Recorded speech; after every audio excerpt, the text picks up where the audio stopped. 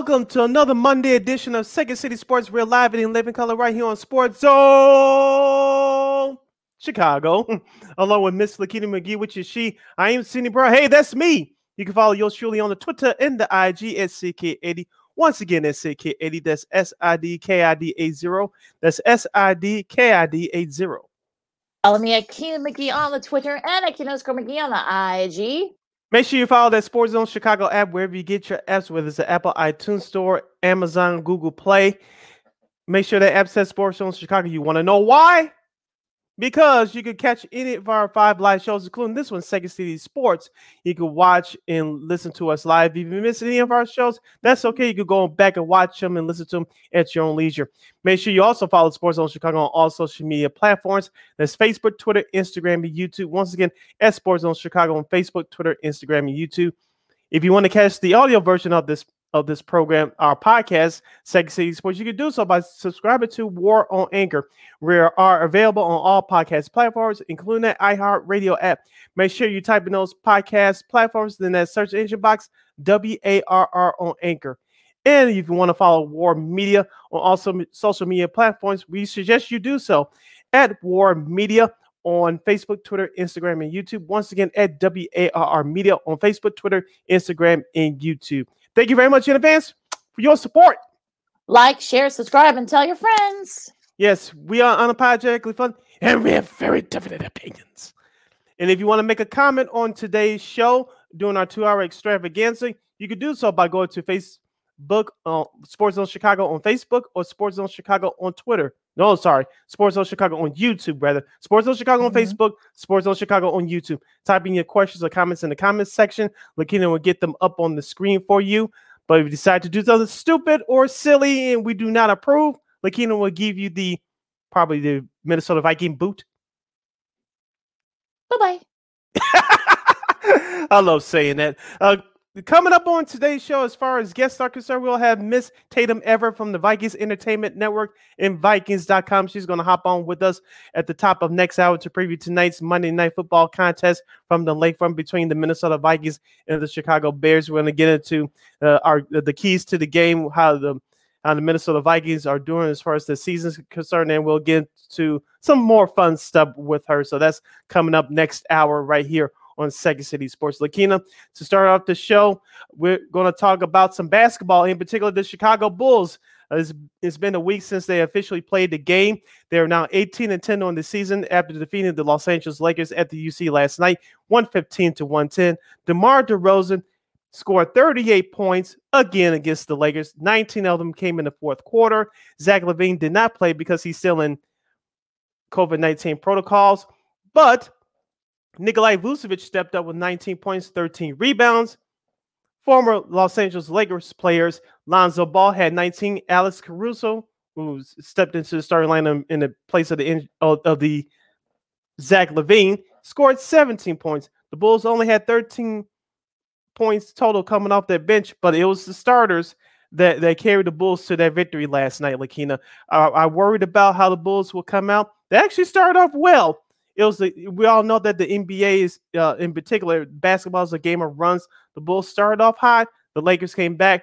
The Bulls had another run. The Lakers had another run. But it was the Bulls that hung in tough at the end to pull out the 5-point victory. Yeah, it's one of those things where you're sort of, caught off guard how the Bulls look. You thought that maybe they would look a little sluggish. They hadn't had a lot of practice. They just started practicing again on Friday. So you thought that maybe it would be about a quarter or two before they get their conditioning going, get it going, but they did pretty well. I mean, like you said, DeRozan, was the leader in that group. 38 points in his first game back. Vooch had a double with 19 and 13 rebounds.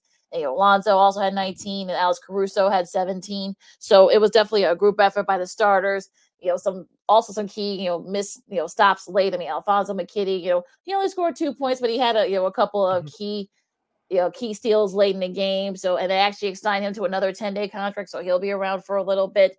But the fact that they swept the season series against the Lakers, you thought that maybe the Lakers are, were starting to kind of get it going, but then AD gets hurt. He's going to be out for about a month at least, and then some other things started happening. They started losing guys to COVID protocols. So,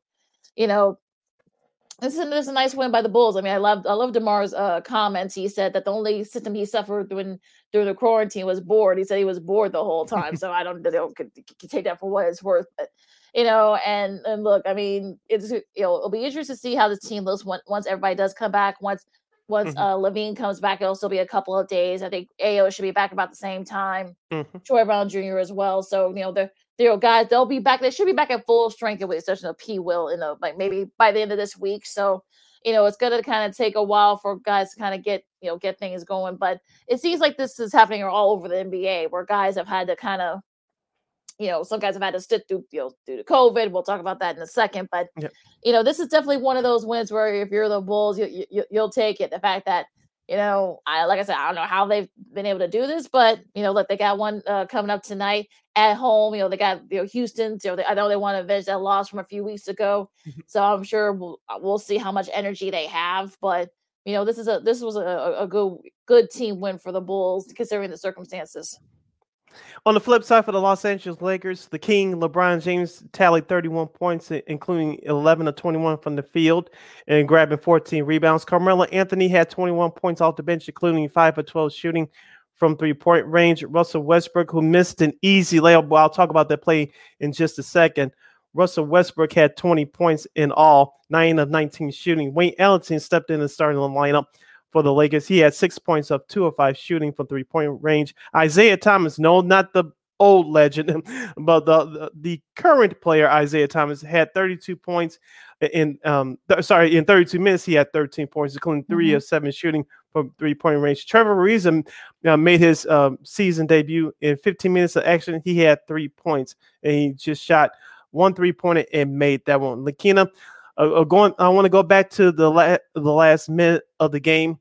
Russell Westbrook, he drove to the basket. He thought he had an easy layup with the left hand, but Vucevic had his hand up. And Russell Westbrook, who had a technical foul earlier in the game, he looked at the referee and said, "Why can I get a call?" If you looked at the replay, Vucevic played perfect defense on Westbrook. Westbrook just left a shot up, the easy layup short at the basket, and the Bulls were able to roll on for there. I was interested to see how the Lakers would play DeRozan, especially in the fourth quarter. We talked about this before, Lakina, when the Miami Heat was here in Chicago a few weeks ago playing against the Bulls. They played a box and one, and then they played a 2-3 zone against DeRozan during that fourth quarter. DeRozan, after hitting the first couple of shots, he was ineffective down the stretch, and Miami Heat won the first of 2 games against the Bulls this season. The Lakers tried that again last night, but it was unsuccessful. Of course, we had to mention Frank Vogel is in health and safety protocols for the head coach of the Lakers. David Fizdale was the active head coach last night. Some people said it could be a preview, but we'll get into that in a minute. But the defense that was played on DeRozan last night, it was null and void. He went off, as I mentioned, for 19 points. That patent free throw line jumper, that elbow jumper, DeRozan still has it. It looks like he hasn't missed a week of action. It was just nice to see if you were a Bulls fan. Yeah, I mean, he said he's still practicing in the gym, in his, I guess his court in his house, wherever he could. So that way he kind of kept the rhythm going. So I think, look, this is a nice win for the Bulls. Like I said before, I mean, they're they're still shorthanded. They're still, you still got guys in protocols, and guys are just now coming back, like DeRozan and also Derrick Jones Jr., who I think is still a little banged up with the hamstring because of the fact that they haven't been playing and practicing. So we'll see how they look. I know Kobe White only had 5 points, but again, this is his first game back too. So look, it's gonna take guys a while. As you can see, maybe DeRozan, he picked up where he left off. Vooch, is starting to kind of find his groove. We'll see how Kobe looks. It's probably gonna take him a couple of games. He hasn't played in like 3 weeks. So it's gonna be, look, I think people just need to give them time. I mean, look, conditioning and everything, getting back into a routine, it's gonna take about a week or 2 before they can kind of really get into a rhythm again. So I think Bulls fans should just keep calm. Guys are, and look, it's not just the Bulls. I mean, there are a lot of teams in the NBA we'll get to in a second that are going through this right now. So I think people just need to kind of show a little bit of patience and a little bit of compassion for these guys. You're listening to Second City Sports, the live Monday edition. We're live in living color right here on Sports Zone Chicago. Sid Lakina here with us. We talk Bulls in the NBA. Lakina, before we move on to the rest of the league, because there are schedule changes coming up in the next few days. As I mentioned at the top of the broadcast, I was worried about how the Bulls were going to come out because they haven't played in a week. As I mentioned, they did pretty well for the situations that they're in right now. But I'm sure that the crowd was a lot. They were alive and well last night at the UC. Of course, the opponent they were playing, the Los Angeles Lakers. I'm sure they also helped as well. But I want to go back to. I'm sure you were on Bulls Twitter last night, Lakina, and I had this thought after the game.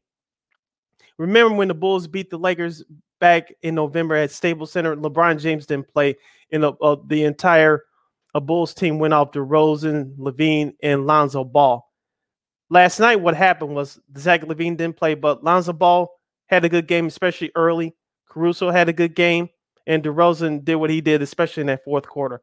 I wonder what Bulls Twitter, some people on Bulls Twitter are saying now, just people around the league, probably more people around the league. Well, you had LeBron James play, but Anthony Davis didn't play. Well, if Anthony Davis was in there, the Bulls would have beaten them last night? Who cares? Things happen. The Bulls are a good team. I'm not telling you they're going to win championship number 7 this year. I'm not going that far yet. We have to take it one game at a time. But my thought is that some people we'll see how this plays out with this situation with the Bulls. It looks like they're starting to come out of it with regards to health and safety protocols, getting their guys back. But my opinion is I don't think that the nation is giving the Bulls their respect. And I think when the Bulls keep winning, people are going to have no choice but to give them their props. And I think they will. I think if you're the Bulls, I think you'll take the fact that, you know what, no one's really talking about them, and that's fine. Because I think that, I think they would rather, be under the radar, and I think that's fine with them. And look, if they don't get recognition around the country, okay, whatever. But let the game do the talking. DeMar's not going to say anything. I know Zach isn't going to say anything once he comes back. Vooch isn't either, and Alonzo isn't. So I'm not worried about how the perception is around the nation, how good this team is. Look, we know how good this team is. They're letting their game do the talking, and I don't want to spend too much time on this, but yeah, it's fine. I mean, I'm not like, get off my lawn, like, oh, you all should be talking with the Bulls. I'm fine with the Bulls being under the radar. I mean, I actually, if you're Billy Donovan, I think you prefer it. So I think that's okay. So, fine. Look, I don't want to talk about it. It's okay. You know what? We'll just let our game do the talking. Maybe you'll notice it, but maybe you won't. So it doesn't matter.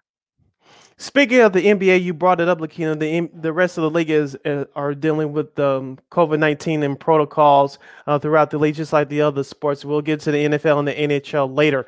But Kyrie Irving, we didn't get a chance to talk about this on Friday, but he put out an Instagram post bouncing the basketball and putting on his latest Kyrie Irving Nike shoes. At the time, I thought that he's just doing this for attention because as of right now, he's sitting down due to with the New York City mandate for vaccines. And of course, Kyrie Irving is not vaccinated, so it's his right for not to play. Even though he's getting paid $18 million this year. The Nets had a game on Saturday against the Atlanta Magic, which they lost. But before the game was on Saturday, Kevin Durant was back playing, but was not back playing, but he was placed back on the COVID list of the health and safety protocols. And the reason why Kyrie Irving is on that list officially is because the Nets have run out of players. You saw the last couple of games they played, they barely squeaked out wins. They didn't have enough players, and on Saturday night they gave it the best effort, but you could tell that they didn't have any of their superstars there, and the lowly Orlando Magic took advantage.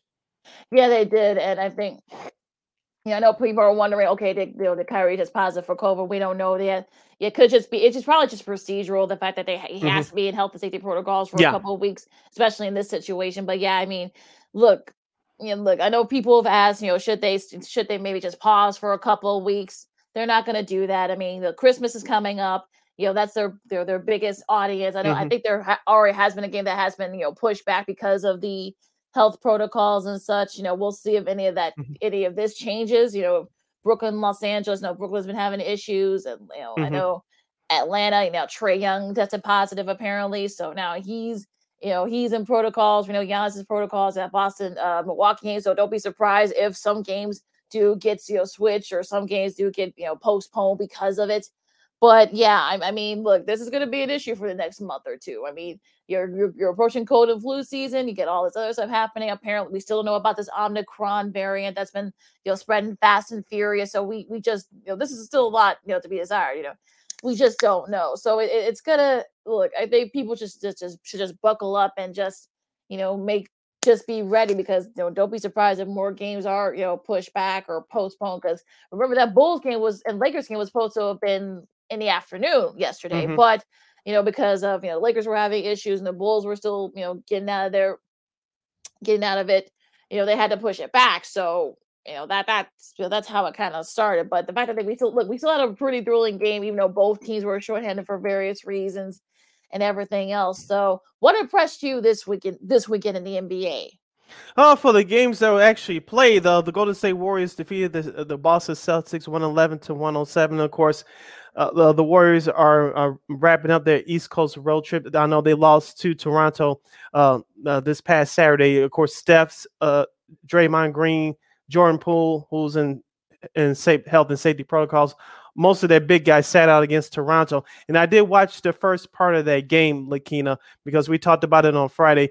The whole country of Canada, as far as sporting events are concerned, for both not baseball, but hockey and Hockey, basketball, basketball. their attendance has been slashed to 50% until further notice due to this Omicron variant. I did look at that crowd at Toronto. I say hosted the Golden State Warriors. I mentioned they blew out the Warriors, the Raptors did, but that crowd looked like a preseason game. And I Hmm. wanted to see what the mood was for the fans. It looks like the fans weren't bothered by it too much, at least the ones that were able to attend. They got loud, they got crazy, but it looked very eerie, but it didn't seem to bother the Raptors fans that were able to attend the game on Saturday. Yeah, they gotta say that yes, some of the guys, with the exception of Steph, they were missing a lot of their guys. The Warriors were, but I think Toronto looked really good. I know they've had their various issues with COVID and guys in safety protocols. Their own Yeah. GM Musai Ujiri is Mhm. also he's been in his safety protocols for a while, but it was a nice performance by them. A good bench performance. They had about like guys had like almost 40 points off the bench. Mhm. They outscored the Warriors like 40, like 20 or something like that. So you got to give, their props, the Raptors their props for the performance. Yes, the Warriors were shorthanded, but still, I mean, Mhm. but that's still a pretty good Raptors team. So I think, let's give them their props for this win against the against the against the Warriors. Now, for me, probably, I guess one of the things that really impressed me, because it's gonna get very interesting. I think you gotta say Phoenix. I know I know Mhm. they're they got a big one against the Lakers tomorrow night.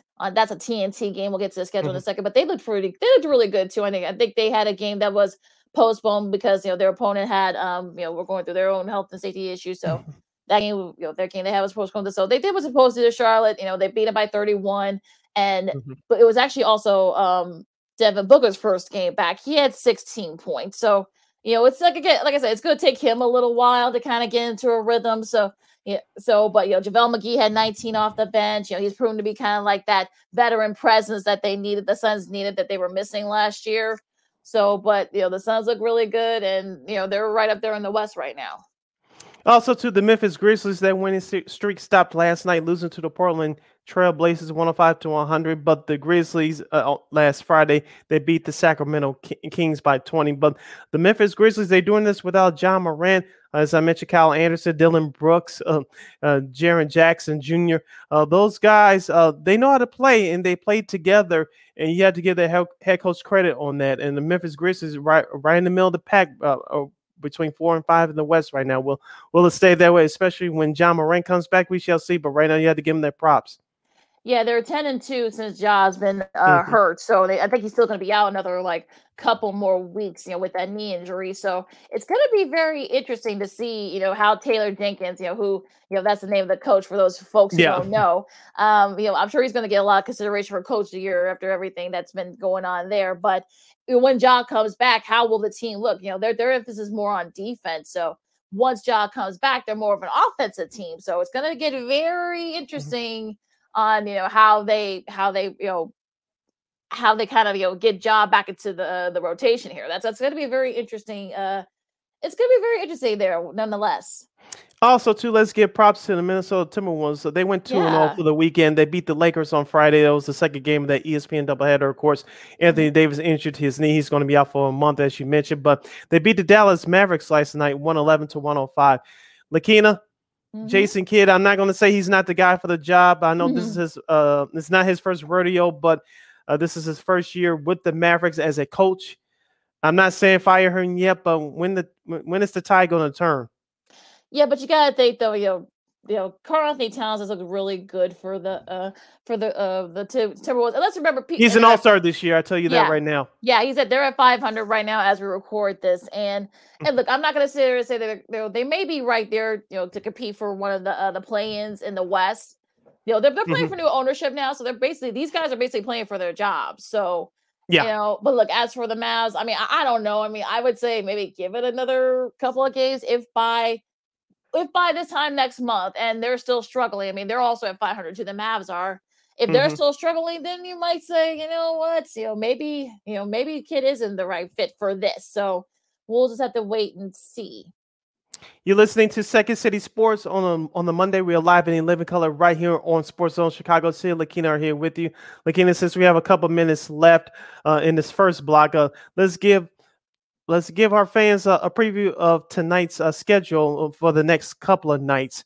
And as you mentioned, some games were postponed over the weekend. We have one postponement so far tonight, and that's the Magic at the Raptors. That game will be made up in a later date. But we still have the Philadelphia 76ers traveling to Boston to take on the Celtics tonight at 6:30. That's the NBA TV contest. Of course, you have the Houston Rockets playing the Bulls at 7 o'clock locally on NBC Sports Chicago, nationally on League Pass. The Oklahoma City Thunder, they got a big win thanks to Shai Gilgeous-Alexander. He had redemption from last week against New Orleans Pelicans. He hit the game-winning shot last Saturday against the Clippers at home. The Oklahoma City Thunder will travel to Memphis to take on the Grizzlies tonight at 7 o'clock. You have the Charlotte Hornets continuing on their West Coast road trip. They'll play the Utah Jazz at 8 o'clock. Utah, they lost a heartbreaker to Washington last Saturday night. I watched some of that. The Sacramento Kings will play the Golden State Warriors tonight at 9 o'clock. And then you wrapping up tonight's schedule, we'll have the San Antonio Spurs at the Los Angeles Clippers. Clippers hoping to bounce back from that loss to OKC. I don't think they're going to be in a very good mood now. As for tomorrow's games, you got first of the TNT doubleheader. You got Miami hosting Indiana. Miami's doing their best to stay afloat with all their injury issues and such. So we'll see how they look against Indiana. It's the first game of that doubleheader. That replaces Wizards and Nets because that game's been postponed. Yeah, that's supposed to be Wizards Nets. So that game was pushed. Was postponed. New York versus host Detroit. We'll see how Detroit's looking very good. I think they've won like 3 in a row, I think, or something like that. So I know they won yesterday. Yeah. Saw a couple of people I know went to that game against Miami. So you got to think Miami's probably in a very good mood for that game. But we'll see if Detroit can kind of keep it up against the Knicks. Portland and New Orleans. New Orleans have had some various issues. I know Portland's won a couple in a row. Damian Lillard's kind of getting back to being Dame after being out for about a week. So we'll see how they look. That should be a fun one. Minnesota and Dallas. No, this. I'm sure Dallas is going to want their revenge. So we'll see how that looks. The home and home. So we'll see. We'll see. And also, too, I mentioned earlier the Phoenix Lakers game. That's the second part of that TNT doubleheader. LeBron versus CP3 in their respective supporting cast. So we'll see how the Lakers look and see if they can continue their role. Yeah, remember last month, the Phoenix Suns went into Staples and gave the Lakers a beat down. Of course, the Lakers were going through their injury issues at the time. So let's see if the Lakers have a better effort tomorrow night as they face the Phoenix Suns because they're on a 2-game losing streak. Lakina, we had to take a 2-2 break. When we come back on Second City Sports right here on Sports Zone Chicago, we'll review the Week 15 action from the National Football League. There's the games that took place yesterday and Saturday, and we'll give you our Vikings Bears preview coming up next hour. We're Tatum Everett from Vikings Entertainment Network and a whole lot more. You're listening to Sports Zone Chicago. AutomotiveMap.com presents the Sports Flash on the Sports Zone Chicago. NFL Thursday night, the Chiefs beat the Chargers 34-28 in overtime. Kansas City 10-4 with the win. The Chargers dropped to 10-6. 3 touchdown passes for Patrick Mahomes in the win. 31-47 passing, 410 yards. Travis Kelce with 2 touchdown grabs. Justin Herbert had a pair of touchdown passes for the Chargers. 22 of 38 passing, 236 yards. He was picked off once. Mahomes connected with Kelce for a 34-yard touchdown pass on the first possession of overtime to win it, putting some separation between the division-leading Chiefs and the Chargers in the AFC West. Scary moment in the first quarter when Chargers tight end Donald Parham Jr. was knocked unconscious. He was stretchered off, but is reportedly in stable condition. Kansas City's winning streak at 7. The Chargers had a 2-game win streak snapped. For lightning fast sports updates, download the Score app. It's free and one of the most popular sports apps in North America. I'm Chuck Sanders. That's the Sports Flash on the Sports Zone Chicago. Shop 40 to 70% off almost everything at Gap Factory and GapFactory.com. This week only. Plus, new deals on outerwear and sweats. Save through December 15th at Gap Factory and GapFactory.com.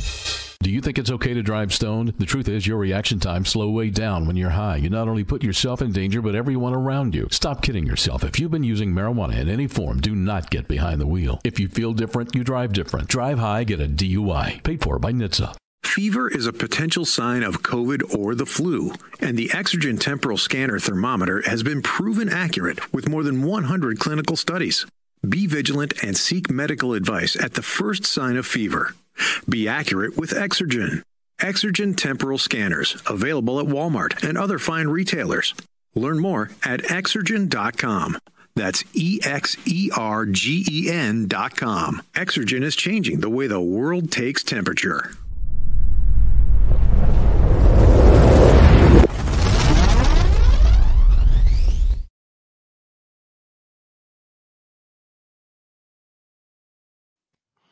Welcome back to Second City Sports live on a Monday. We're live and in living color right here on Sports Zone Chicago. Sid, Lakina are here with you. Lakina, let's get into our football discussion of the program as we will review the games that took place yesterday for Week 15 in the National Football League. We also had a Saturday game as well. Of course, we'll talk about the issues dealing with health and safety protocols in the National Football League as well. But first, we had to tell you, if you have a question or comment for us, since we have 90 minutes left in the show, you can go to Sports Zone Chicago on Facebook or Sports Zone Chicago on YouTube. Place your questions or comments in the comments section. We will get them up on the screen for you. Let's show some love to Money Mountain to our guy Vernon, if we can get it up. We get it up. He says, "Are you ready?" Yeah, Vernon Fairley. Shout out to Vernon. Money earning Mount Vernon. Are you ready for a Bears elimination in the hashtag Fire Nagy chance to get louder? That's interesting because the Bears are on national television again. We'll mention this comment, then we'll move on to the rest of the league. Will it get louder tonight if they get embarrassed, Lakina? Do you think that will make a difference? I don't know. Yeah, I don't think so. I mean, I'm kind of at that point where, they really think, I don't think there's going to be like that many people at the game anyway. So, I'm not too worried about that. And as for, the Fire Nagy chance, I think they're getting kind of tired and old at this point. I'm sure he'll probably get let go. We have to wait a few more weeks. Now, if the Bears somehow, embarrass themselves, I don't think they will, despite, pretty much just about everybody. I know Jalen Johnson, became the latest, to go into health and safety protocol, so he's not going to be able to play tonight. Sean Desai, who's the DC, will be able to coach tonight. But Matt Nagy's going to have his Denny's menu of plays, offensive plays. So get ready for jet sweeps, get ready for reverses and everything else. So that's going to be very interesting as well. So I don't think it's going to matter. The Fire Nagy chance. I'm sure they've heard it. I'm sure the McCaskies have heard it. So I'm not too worried about that. Before we talk about the bad stuff, let's talk about the good stuff that went on in National Football League over the weekend. I know there are going to be some games. We'll talk about those games in a second. But, for me, probably the I'll start with the very impressive win by the Indianapolis Colts on Saturday night. This is the lone game, the Saturday game. Okay, we'll talk about that in a second. Jonathan Taylor, once again, if you have on your fantasy team in your playoffs, you're off to a pretty good start. 170 yards and a touchdown rushing touchdown. And but it was actually the defense for the Colts that kind of sealed the deal for them. They had a block punt that they got into a touchdown. Then there was then they intercepted Mac Jones a couple of times. Mac Jones actually looked like a rookie. So, now Colts are 8-6. They're kind of right there in the middle for one of those wild card spots in the AFC. They know what they have to do. And look, I mean, the AFC, I should say, could come down to that last game of the season between the Patriots and the Bills. We'll see where both teams are by then, but there's a very impressive performance by the Colts.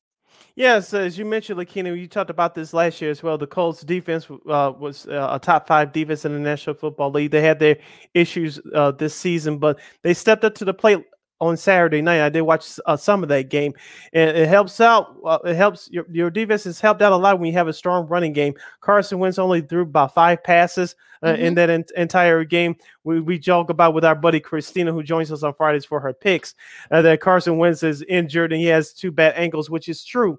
But Colts head coach Frank Wright took the page out of Bill Belichick's playbook. I'm going to throw 5 times, so we're going to run this ball down your throat, and you're going to love it.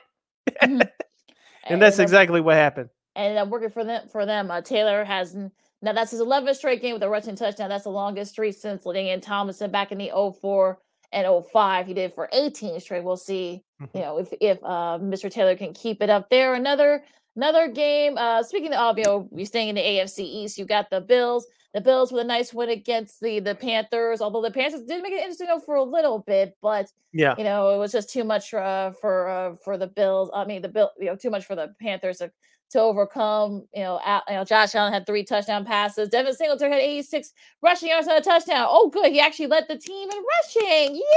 Yay! But the defense had Cam Newton about 4 times that they wanted to redeem themselves after what happened the last couple of games. They had an interception. They intercepted Newton as well. So, but overall, probably the best performance that the Bills have had in the last few weeks.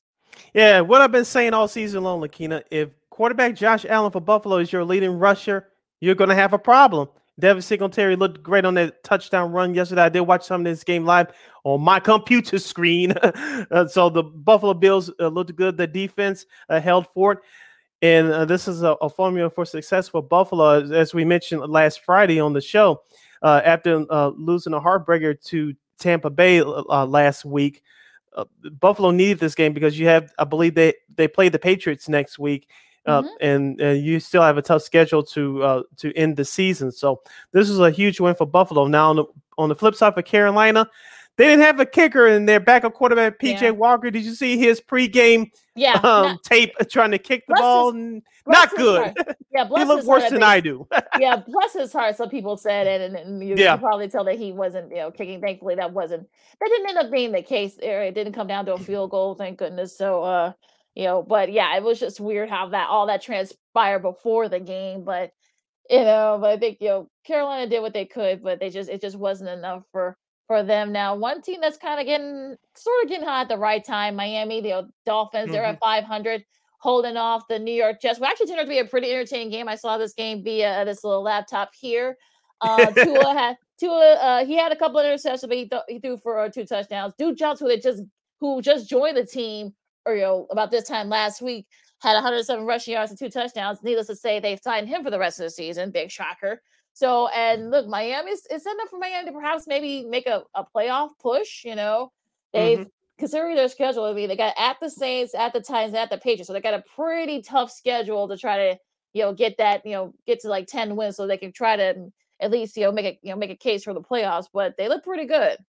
Yeah, their star wide receiver Jalen Waddle out of Alabama is in health and safety protocol. Devontae Parker stepped up yesterday with a huge touchdown catch. But did you check out my man Christian Wilkins? Yes. What's he doing out there doing the best belly flop?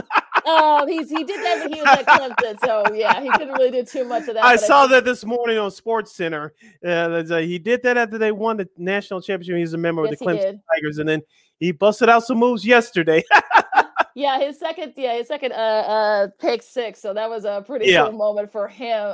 And they did the Lambeau leap, and one of the fans said, we gotta help this big man up. Yeah, I don't want him crushing me. I think they were actually were nice to him for that. So that was actually pretty, Pirates fans don't get a bad rap, but they're actually pretty classy, a classic group, most of them are. So that's pretty cool. But yeah, we'll see how the Dolphins are. Like I said, they got a tough schedule to finish out the season. So we'll see if they can try to make a playoff push. One of the shockers here is Detroit upsetting Arizona 30-12.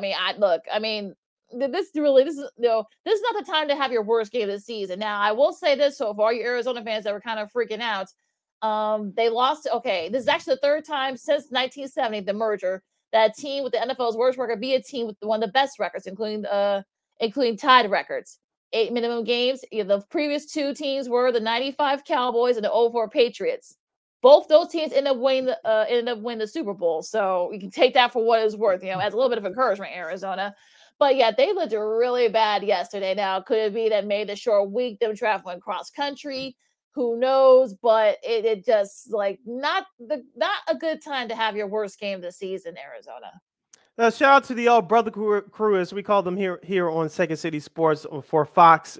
Gus Johnson and Aqib Talib. I'm sure they expected a better game, but they didn't get that. But the Detroit Lions did what they had to do. I watched the majority of this game on my computer screen, and Dan Campbell, the head coach of the Lions, he put his foot to the pedal and he caught the Arizona Cardinals off guard. The Cardinals actually had a decent drive coming out of halftime. It only resulted into 3 points, but you could tell there was no energy there. Yeah. And Aqib Talib mentioned that on the broadcast yesterday. Jared Goff had 3 touchdown passes and all. Amon St. Brown, I'm not saying he's the number one wide receiver, but that young man could play along with Corey Raymond as well. He had a touchdown catch yesterday. So the Lions did what they had to do. Reynolds had 26 carries for 100. Craig Reynolds rather had 26 carries for 112 yards for the Lions. Kyler Murray did not have a good day at the office yesterday. He had an interception along with a touchdown pass off of 257 yards passing.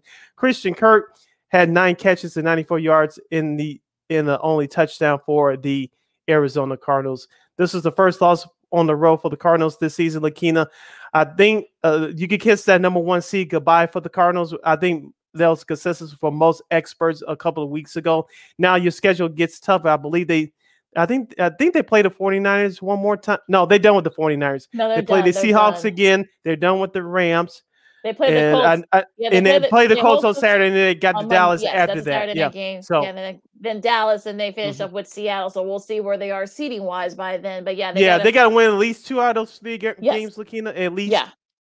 I think they have to. They're going to have to. They want to be if they'll at least host a playoff game. Never mind the playoffs itself. Now we don't have to spend too much time on this, but I think this is another thing that kind of caught folks off guard. Houston just hammering the Jacksonville. I mean, look, we all thought that maybe with Urban Meyer being gone, that Jacksonville would actually look pretty good. No, not so much. I mean, Davis Mills had 2 touchdown passes.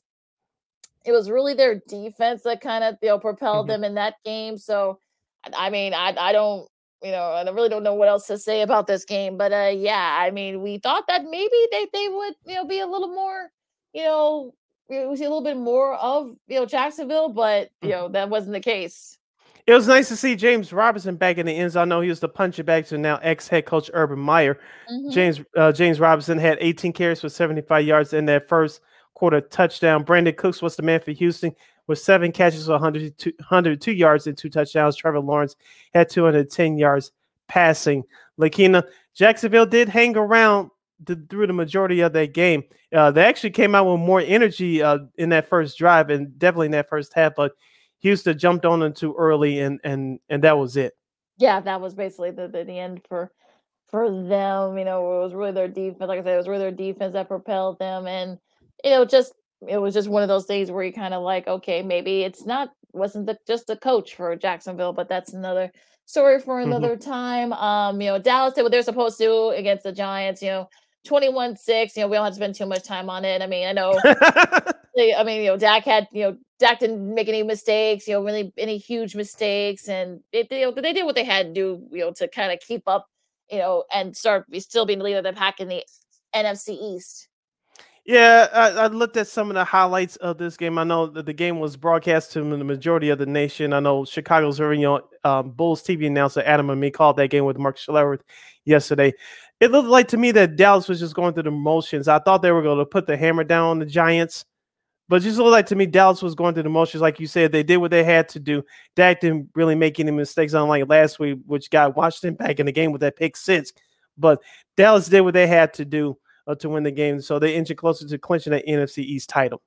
Yeah, Trevon Diggs did have another interception. That was tied for most by any player in the last 40 seasons.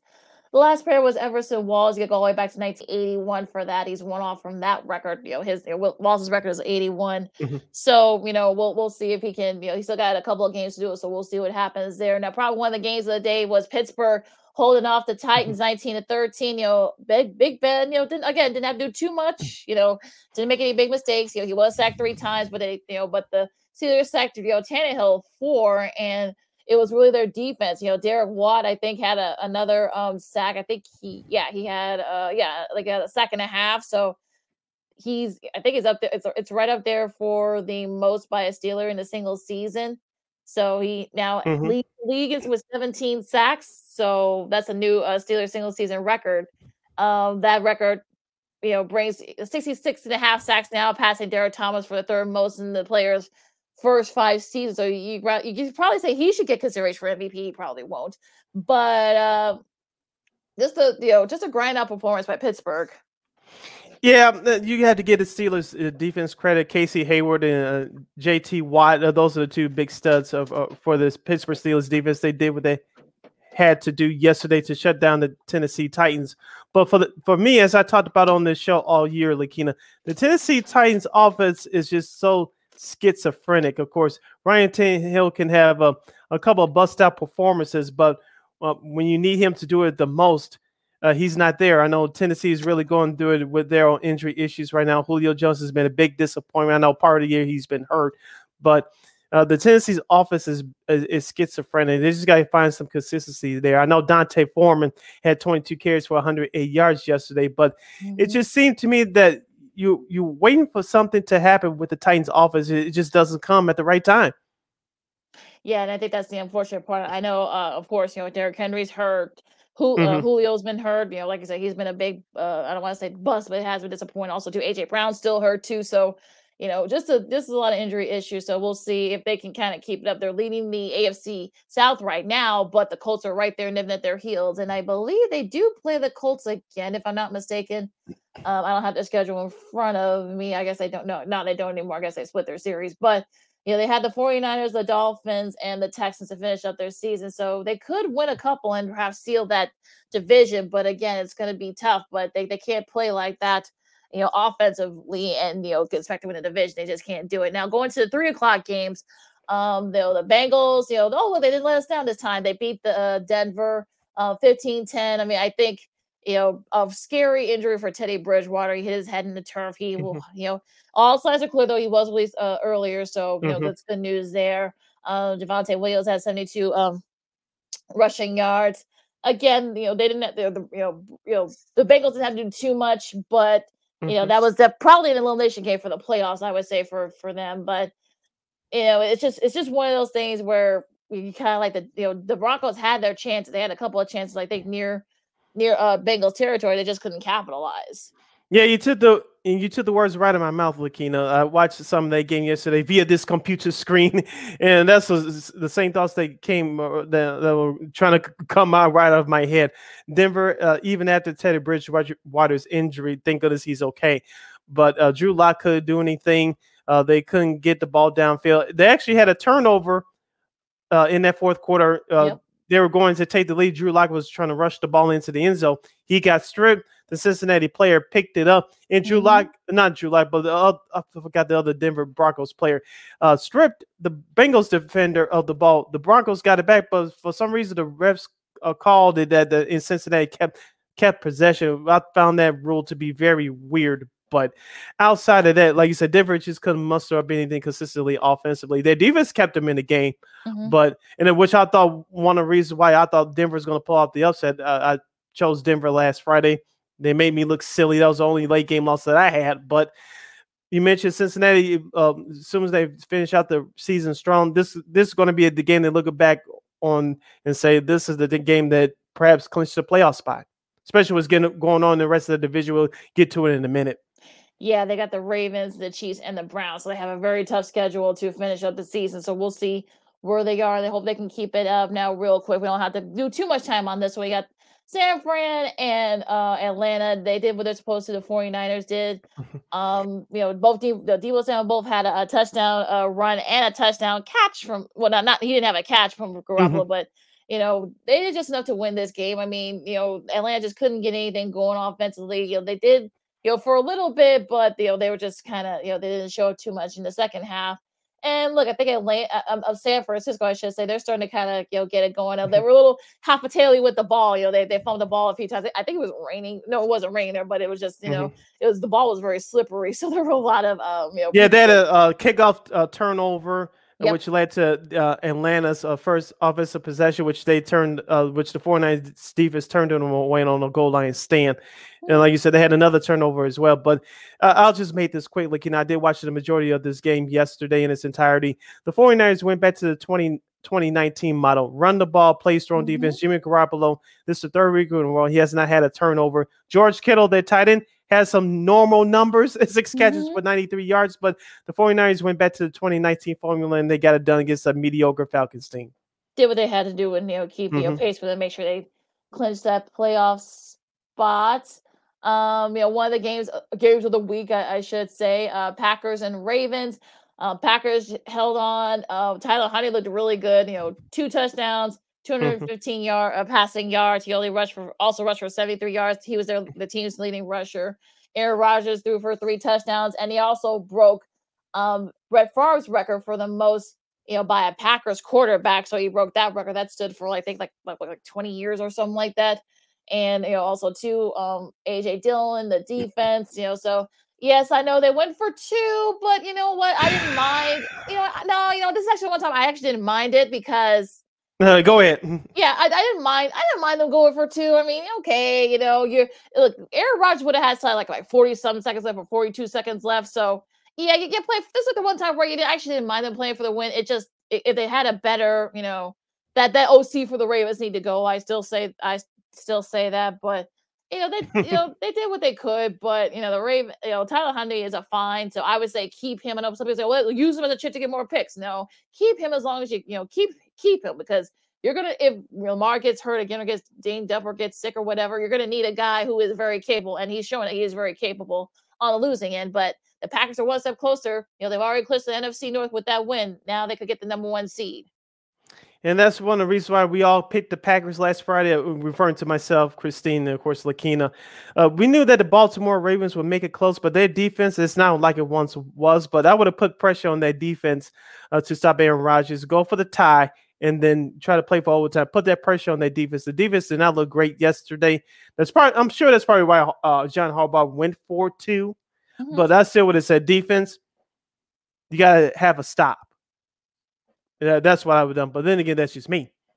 Yeah. I mean, but I get why some people are a little, rules about that. But you know what? This is the one time where I actually didn't mind them going for 2. It just didn't work. Now, real quick, Saints and Bucks. I mean, apparently, I guess the Saints somehow have, their the Bucks' number. I think they're like 4-0 against 4 or 5-0 against Ray, because they, the last shot that they had against Tom Brady was the last time they played. Well, the first time they played, I should say, was when he was, of course, playing with the Patriots. So, just that they're Cam Hayward had his best has best out of see that he had a couple of sacks. He joins Ricky Jackson as the only players to have 100+ sacks with the Saints. So that's a pretty cool moment for him. So, I mean, they just couldn't get anything going with the Bucks. I mean, I guess like Dennis Allen, who took over as the coach for the day since Sean Payton was out because he had with COVID protocols. But I guess this is a setback for the Bucks. I did not see this coming, Lakina. I did not expect the Saints to play that well defensively. We all know that they're a good defensive team, but did you see a shutout coming? I didn't. If anyone said that they did, you're lying. Okay. I know Tampa couldn't get anything going, especially in the running department. I know Leonard Fournette, who left the game with an injury, he's been hot for them the last couple of weeks. I know wide receiver Mike Evans left with an injury as well, along with their defensive star Levante David. He left with an injury. Brady. The way you pressure up Brady is with surprise blitzes and pressure him up the middle. The Saints did that last night. I know they didn't have anything to go with offensively. Taysom Hill, we know why he's not a starting quarterback in this league, but the Saints got away with it last night. That was a great game plan by Dennis Allen, who's their defensive coordinator, and like I said, active head coach last night. But it was a great game plan by the Saints. Will they make it to the playoffs? I'm not sure, but Tampa's got some issues, and there's going to be a challenge to see if they can get that number one spot, because I still believe they played Carolina twice out of the 3 weeks for the remainder of the schedule. They should be fine there, but if they don't get their key guys back healthy, they're going to have a tougher role unlike a year ago. Yeah, absolutely. Now, of course, we'll preview the other games. The Vikings, Bears, and we have time. We'll play the games that were postponed. That were being made up for. So, but we'll get to all that later on. But first, we're going to preview more of Vikings Bears tonight with Tatum Everett, who is the Vikings reporter and pregame host. So she's joining us coming up next, along with Sydney Brown. I'm Lakina McGee. This is Second City Sports on Sports Zone Chicago, and we will see you in a bit. AutomotiveMap.com presents the Sports Flash on the Sports Zone Chicago. DeMar DeRozan with 9 on the clock, under a minute to go. DeMar, top side three, got it! The action on the Bulls Radio Network, 115-110 over the Lakers on Sunday. Chicago back on the floor after having a pair of games postponed last week because of a COVID-19 outbreak. DeMar DeRozan with 38 points. He missed 2 weeks in the NBA's health and safety protocols. Nikola Vucevic with 19 points and 13 boards. Lonzo Ball added 19 points as the Bulls snapped a 2-game slide. It was Chicago's first game since December the 11th. NFL tonight, the Bears take on the Vikings. Chicago with 17 players and all 3 coordinators on the reserve COVID-19 list. Defensive back Jalen Johnson and safety Tashawn Gibson, the latest additions to the COVID list on Sunday. The Vikings are 6-7, Chicago 4-9. The Bears trying to snap a 2-game slide. For lightning fast sports updates, download the Score app. It's free and one of the most popular sports apps in North America. I'm Chuck Sanders. That's the Sports Flash on the Sports Zone Chicago. Fever is a potential sign of COVID or the flu, and the Exergen temporal scanner thermometer has been proven accurate with more than 100 clinical studies. Be vigilant and seek medical advice at the first sign of fever. Be accurate with Exergen. Exergen temporal scanners, available at Walmart and other fine retailers.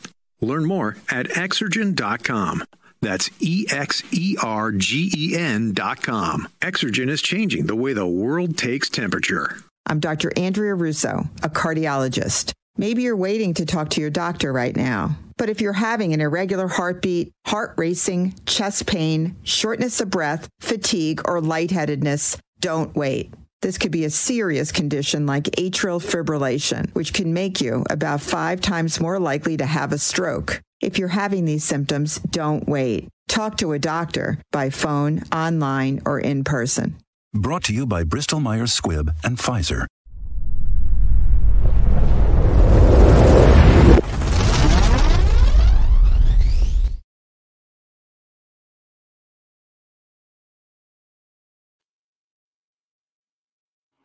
Welcome back to hour number 2 of Second City Sports right here on Sports Zone Chicago. We're live in living color along with Miss Lakina McGee. I am Sydney Brown. You can follow yours truly on the Twitter and the IG at SidKid80. Once again, at SidKid80. That's SIDKID80. That's SIDKID80. Follow me at Keenan McGee on the Twitter and at Keenan_McGee on the IG. If you have a question or comment for us during our last hour of the show, you can go to Sports Zone Chicago on Facebook or Sports Zone Chicago on YouTube. Type in your questions or comments in the comment section. Lakina will get them up on the screen for you. Tonight is Monday Night Football. We have 2 games, but the original game that was slated to take place tonight will take place on the lakefront at 7:15 p.m.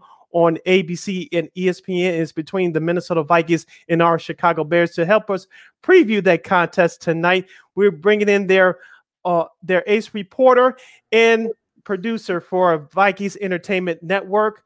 It's the one, the only, the lovely Miss Tatum Everett. Tatum, welcome to our show. How are you today?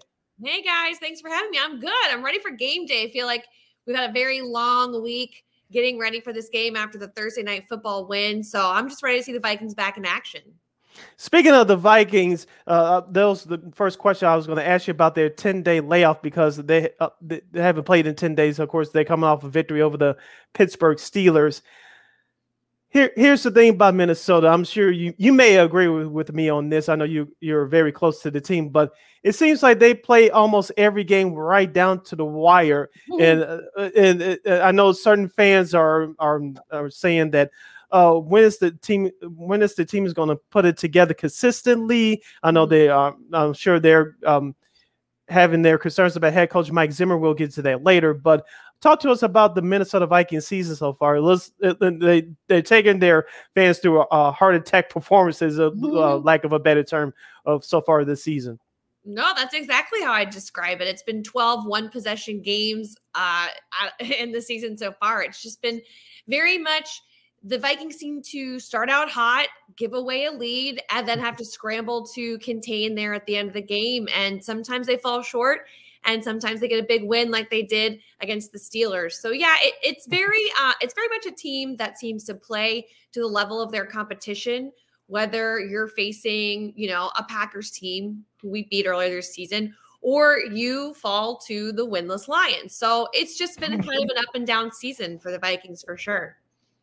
Dalvin Cook, what's his status for? I know he looks like he's going to play tonight. How does he look health-wise? I mean, he actually looked really good against the Steelers. He, rushing for over 200 yards. I mean, that's just absurd that he's leading the league in rushing, or is right up there in rushing. So how does he look? Is he fully healthy? Is he still a little bit banged up? What's his status for tonight? Yeah, it's funny you asked that. I talked to Dalvin on Tuesday, and he said that he is good to go. He was in some pain while he was playing, but that's kind of a minor thing. I think everyone at this point, as we are in the last few games of the season, is in pain while playing after such a long, drawn out year. But Dalvin's feeling good. He wore that shoulder harness last game where he rushed for and matched a career high 205 yards on the ground. And if they can stick to that this week, I think that'll be really key against the Bears tonight, who have, Akeem Hicks and Eddie Goldman out there. And honestly, after the COVID-19 list was released for Chicago, it's two of those studs on the defense that they're going to really need to step up in order to stop this Vikings team with their entire secondary out and on the COVID-19 list tonight. And speaking of the Vikings offense, we all know in today's NFL, it starts with the quarterback. Of course, Kirk Cousins has 27 touchdowns on the season. Yeah, I know many people around the country are not talking about this, but he's actually having a better season, especially in terms of touchdowns to turnover ratio. But in his 6 career games against Chicago, since he's joined the Vikings, he's lost 5 of them. Do you expect that trend to continue tonight? Or, as you mentioned, with the Bears' depleted secondary, do you expect him and Justin Jefferson, their second-year wide receiver out of LSU, to go off tonight? Yeah, I do expect a big game for Justin Jefferson, and that does come from Kirk Cousins. As long as the offensive line is able to give him enough time, I think that's been the key this season, is that a lot of these guys have stepped up at the line and given Kirk some time, and you can really correlate that between the games where he struggled and the games where he's been good. The offensive line, if they have any miscues, any penalties, anything like that, putting them in third and long situations, that's when this Vikings offense really struggles. But if they're efficient and they don't make mistakes and give Kirk Cousins time, this offense is one of the best in the league. And you just see that kind of Jekyll and Hyde nature a lot in this season. I expect a big performance out of them tonight, with all of the concerns on Chicago's defense as far as who's in and who's out. And it really doesn't help, I don't think at all, that Jalen Johnson's out of the game now, because, Justin Jefferson is a stud. He continues to be really great, and the Vikings will really rely on him if Adam Thielen is not able to play tonight. And that's still on the table. He was listed as questionable, but there really hasn't been any word. I figure that'll be like a game time decision whether or not Adam Thielen will be ready this week. Well, let's talk about the defense for a second for the Vikings. I mean, they actually, Anthony Barr actually made a key stop in that last second, drive that would have, propelled the Steelers to that win over the Vikings on Thursday. You wonder, I'm sure Vikings fans were like, where was this, the week prior, before they lost to the Lions, but that's a whole other thing. Pearson's back, from the COVID list. You got Harrison Smith, like I said, I mentioned Bard, also Eddie Kendricks. What can this defense do to kind of as they finish the season? They got a pretty tough schedule. They have the Rams after tonight's game. Right. Then they have the Packers, who they have beat. They did beat at home. They have to go to Lambeau, and also they finish up against the Bears. So what do you think the defense has to do to kind of try to make sure Vikings can make that playoff push? Yeah, I think it's just playing to their strengths at this point. They know who they are. They lead the league in sacks, so it's just continuing to get pressure on Fields and whatever quarterback moving forward, obviously. But I think the thing when the Lions lost was they were missing so many pieces. Anthony Barr and Eric Kendricks didn't play. Patrick Peterson wasn't in the game. As long as they can keep their veterans healthy and in the game, it's going to make a big difference. I know Eric Kendricks had a practice this week where he did not participate, and people were very concerned. If he's not in the game, that's a very big loss for this Vikings defense. And so, you mentioned Michael Pierce and Dalvin Tomlinson there in the middle. They're going to really need to step up in order to counteract the Bears' rushing attack, not only with Justin Fields, with David Montgomery. The run defense hasn't been a strength for this unit this season. And so I think if they can step up big in this game, Mike Zimmer has a history of being able to scheme very well against rookie quarterbacks. And so I think this could be another game where we see the scheme of Mike Zimmer showing off maybe more so than the talent on the roster, because the secondary is pretty thin as well. I know we talked about the Bears secondary, but the Vikings secondary is a little thin as well, especially after waiving Bashaud Breeland this week. And it hasn't been a strength of theirs either. And so, has to be a big game from Barr, Kendricks, Harrison Smith, Patrick Peterson, and Cam Dantzler, who will be starting more than likely on the opposite side from Patrick Peterson. Minnesota Vikings team reporter Tatum Everett is joining us right here live in living color right here on Sports Zone Chicago, Second City Sports. Sid LaKenna here with you. Tatum, you brought up my next question, of course, with Justin Fields. So who's going to be that spy for the Minnesota Vikings defense? Will it be Eric Kendricks or will it be somebody else? I think the pressure will be on Kendricks naturally because, as you mentioned before, when he missed the last couple of games, you could tell the Vikings defense wasn't the same. Now that he's back in there, I think he'll be the difference maker tonight, to at least not stopping Justin Fields, but at least containing him. Yeah, for sure. I think that's a big list of the job duties for EK. Anthony Barr is a great linebacker. They play very well together since they were college teammates as well. So he'll be wearing the green dot as long as he's good to go. And then Nick Vigil's a really great. A lot of times I'll put 3 linebackers in the game, and Nick Vigil's been a great option for this Vikings defense as well. So, to me, the linebackers are the strength of this defense. And so I do think that they'll be able to frustrate Justin Fields and get pressure on an offensive line that's allowed 33 sacks in Justin Fields' 9 starts. So that kind of plays into the Vikings strategy a little bit.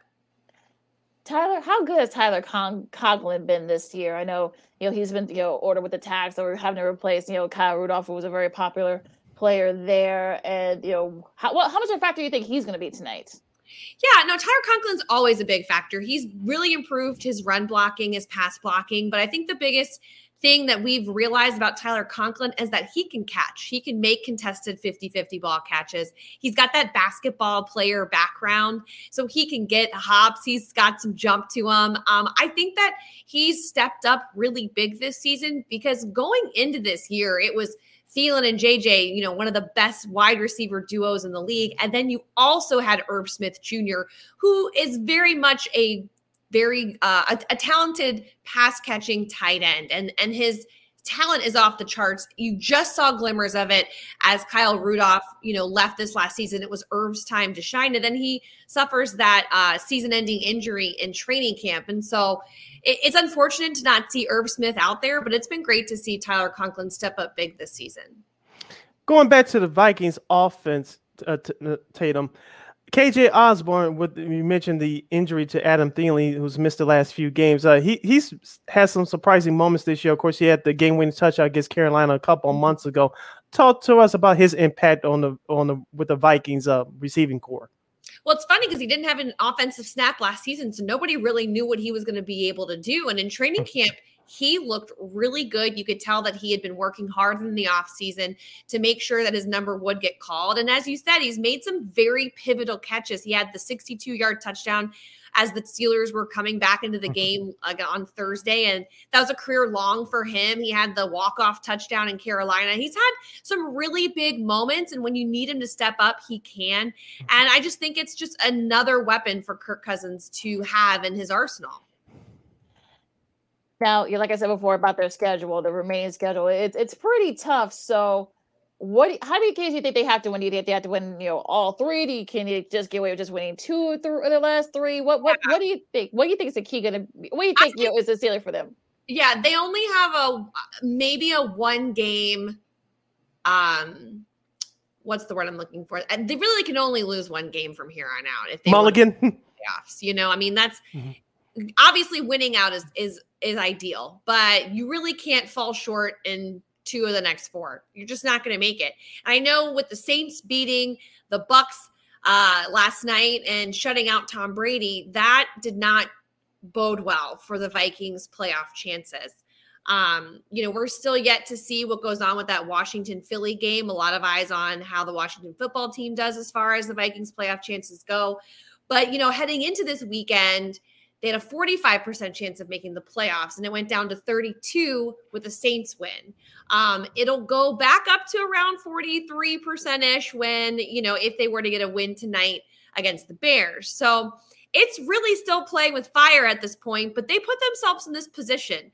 And so from here on out, you have to play your best ball, and you have to get these wins over, twice over the Bears, Rams, and Packers, as you mentioned, in order to really control your own playoff destiny.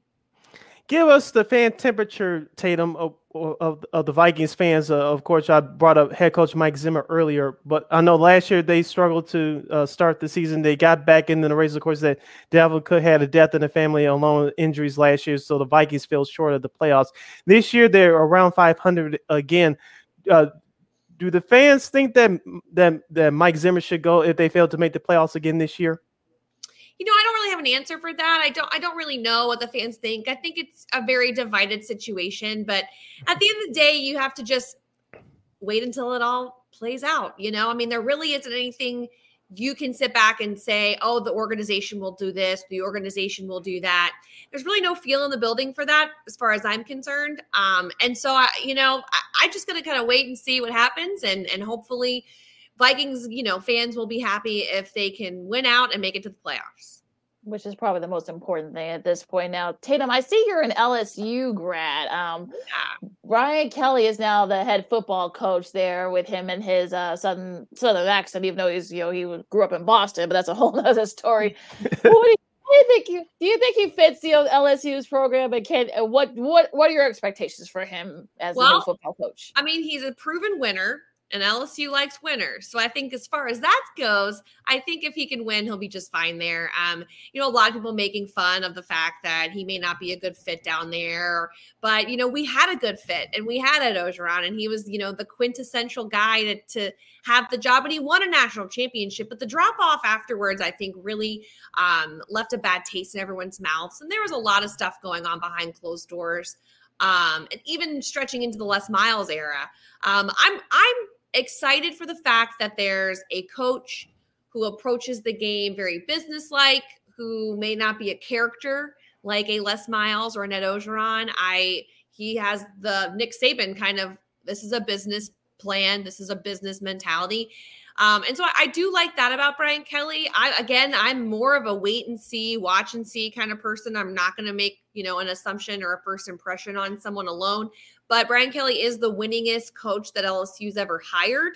And so the fact that the program was able to make a hire like that, of that caliber, is very promising. And as long as he can keep those Louisiana recruits in the state, I'm okay, because LSU, I mean, think about it. LSU, or Louisiana actually, has the most NFL players per capita than any state in the country. So it's a hotbed for, NFL talent. And Nick Saban knows that. He recruits a ton of Louisiana players away from LSU. So if Brian Kelly can keep some of those guys back in the state, I'll be a happy camper. Yeah, considering the state of Texas and the state of Florida, those are hotbeds for football talent as well. So Louisiana, the state of Louisiana should be proud. Hopefully, like you said, they can get some of that talent back at LSU. We're joined by Vikings team reporter Tatum Everett right here on Sports Zone Chicago, Second City Sports. Sid Lakina are here with you. Tatum, let's get to some fun stuff now. but fun part of the interview. Going through your website over the weekend, I saw a clip of you on social media. You said that your number one sport is football. You grew up in the state of Louisiana. Where did that passion of sports come from? Yeah, I mean, it honestly stems from my LSU fandom. As much as I love sports and followed a lot of teams growing up, LSU was it for me. And, we grew up not around an MLB team or an NBA team, really. We just had the Saints and LSU, and that was it. So, that's kind of where it all came from. My parents are big LSU fans. They're LSU grads. And so I just kind of fell in love with it through my fandom for the Tigers. Very cool. Now they do have a bowl game. I forgot the bowl game that they're gonna be playing, but cool.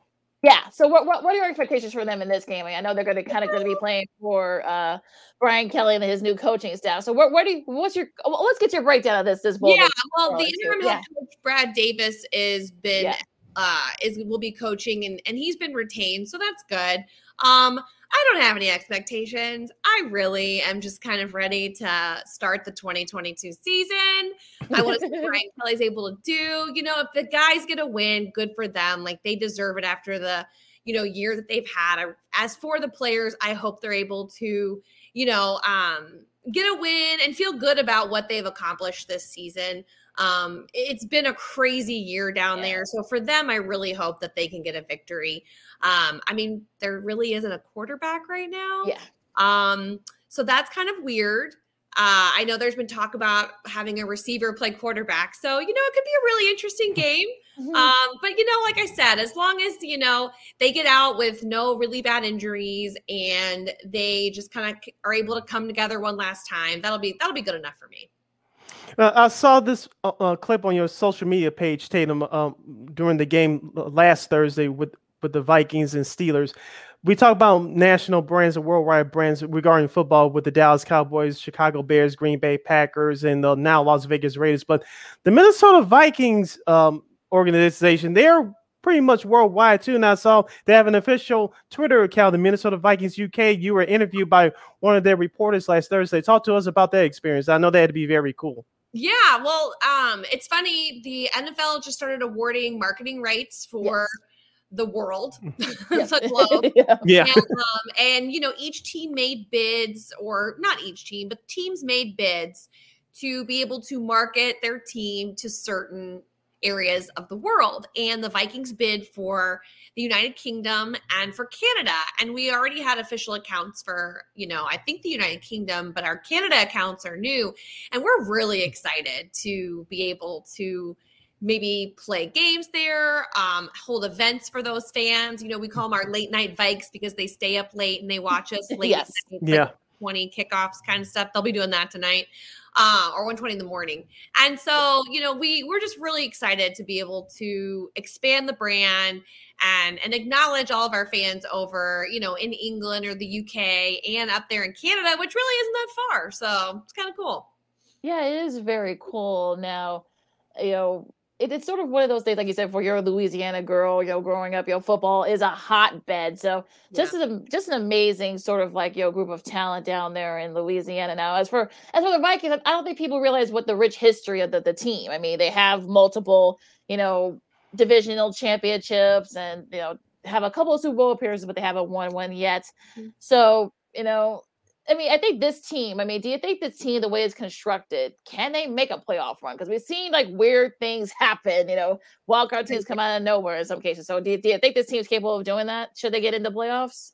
Yeah, I would never rule it out. We've seen weirder things happen before. And this team has a lot of fight. I'll say that about them. They really believe in themselves and they have a lot of grit and determination. And if they can just limit mistakes, limit lulls in the game, I think this team could be really good. They've shown a lot of great signs. throughout the year. They really have. And that's what's so befuddling, I think, to a lot of fans and a lot of people in Minnesota is just you look at the team and you think like they have all the right pieces. It's just sometimes they're just laps. And so you just need it to all come together. And really, you only need it to come together at the right time. And now's the time. So as long as it comes together, you never know what can happen. Heading down the home stretch with Vikings reporter Tatum Everett right here on Second City Sports, right here on Sports Zone Chicago. Sid Lakina here with you, Tatum. Without telling my age, well, I'll tell my age. I'm 29. That's my last offer. But going through the 90s and the early 2000s, we didn't see that much of female sports reporters or anchors. We're starting to see a renaissance in there now. Now you started to see them in play-by-play roles full time. Is not just studio hosts or sideline reporting. And reading through your resume, you really worked your way up. Talk to us about who did you look up to as far as role models are concerned to get to where you are now? Yeah, I looked up to anyone that I could watch on SportsCenter, Susie Colbert, Hannah Storm, Andrea Kramer, all those women that are out there who really just blaze the path for everyone. It's a fun job. And I think that that's why I was so attracted to it to begin with, is just to be able to talk about something like sports all day, every day. It's I don't want to say it's very serious for a lot of people, but it's not as serious as like if we need to talk about politics or the economy or anything like that. And that was just never my thing. So the fact that we can talk about sports, some of the best inspirational stories are from sports. I like all of that side of things. So that's kind of what got me into it. I'm really, really lucky to be working in the NFL, and I've loved being here. It's only been like 6 months or 7 months, but it's been awesome so far. Really sad that the season might be almost over. I mean, we've got a few more months of the NFL in general, and then it starts all over again. So yeah, I mean, I'm really thankful, and it just really goes to show, I think, to anyone out there who wants to get to a certain point in their career, whether it's in sports broadcasting or not, to just forge ahead, make the right connections, put in the hard work, and you never know what can happen. Have you adjusted to the cold yet? No. Yeah. Adjusted to cold. Whoever says that is lying to you. It's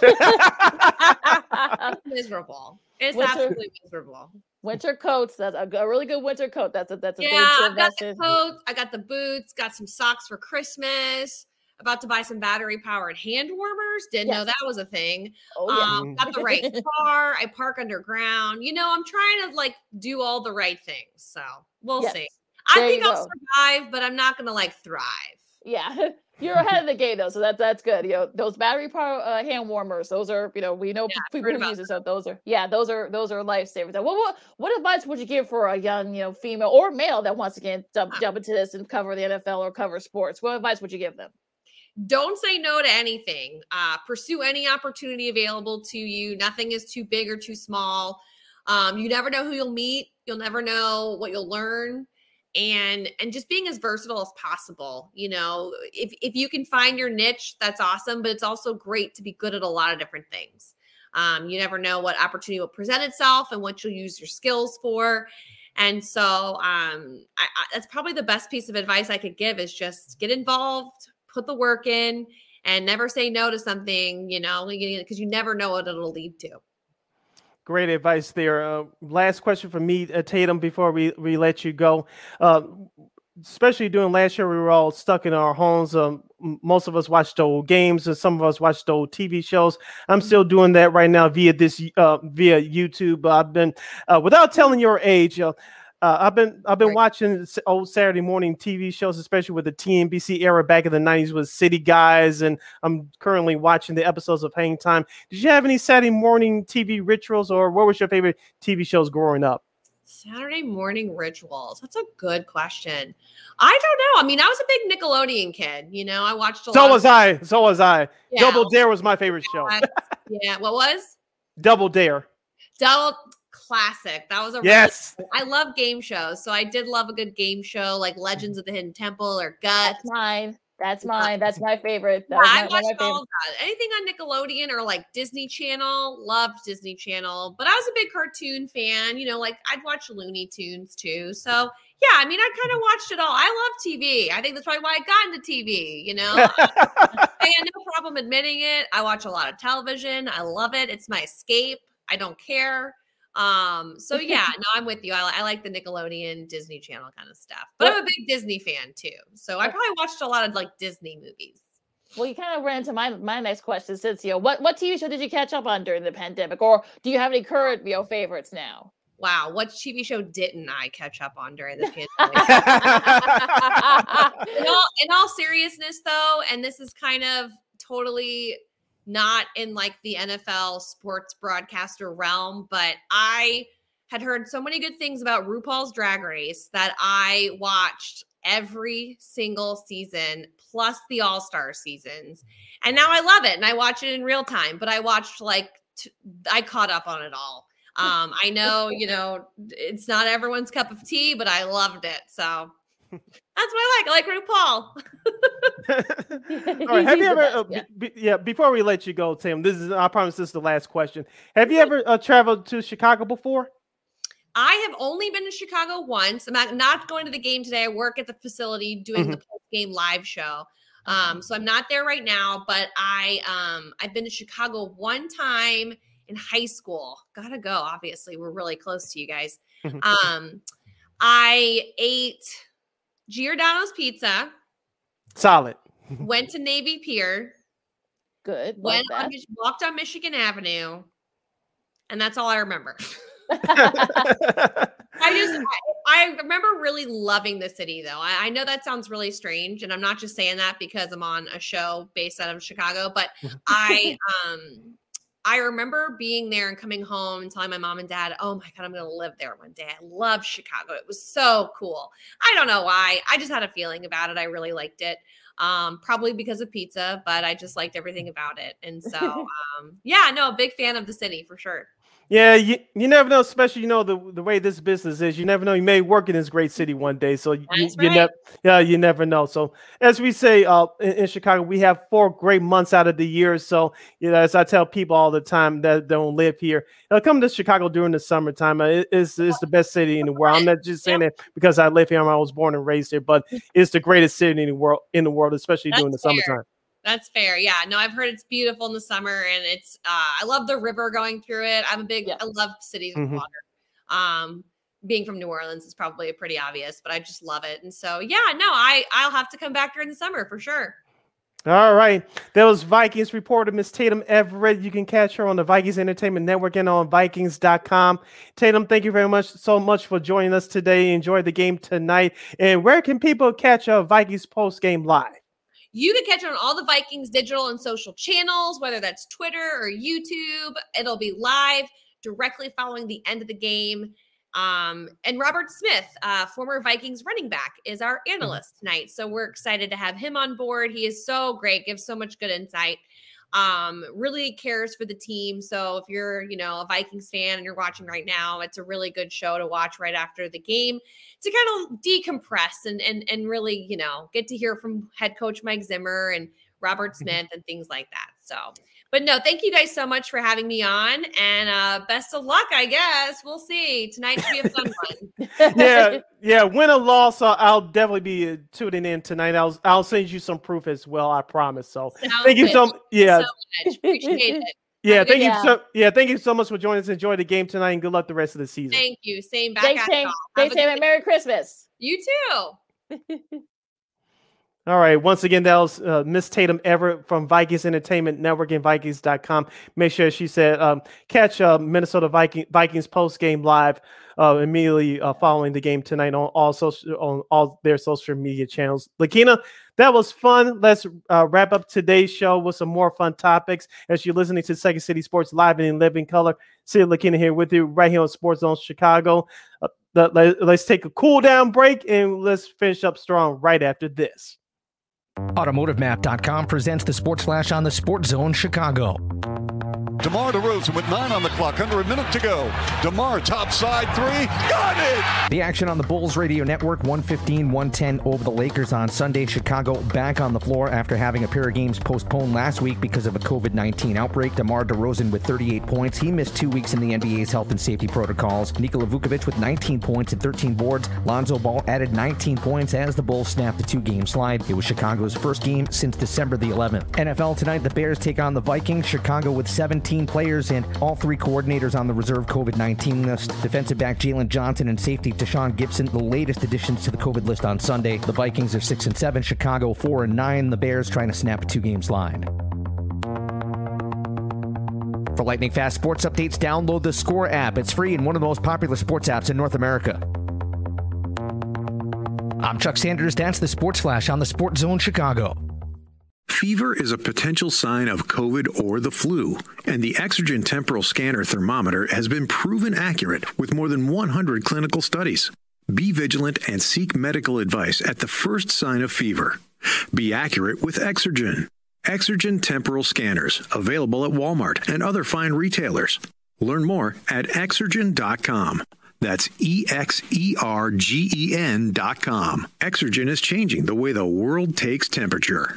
I'm Dr. Andrea Russo, a cardiologist. Maybe you're waiting to talk to your doctor right now. But if you're having an irregular heartbeat, heart racing, chest pain, shortness of breath, fatigue, or lightheadedness, don't wait. This could be a serious condition like atrial fibrillation, which can make you about 5 times more likely to have a stroke. If you're having these symptoms, don't wait. Talk to a doctor by phone, online, or in person. Brought to you by Bristol Myers Squibb and Pfizer.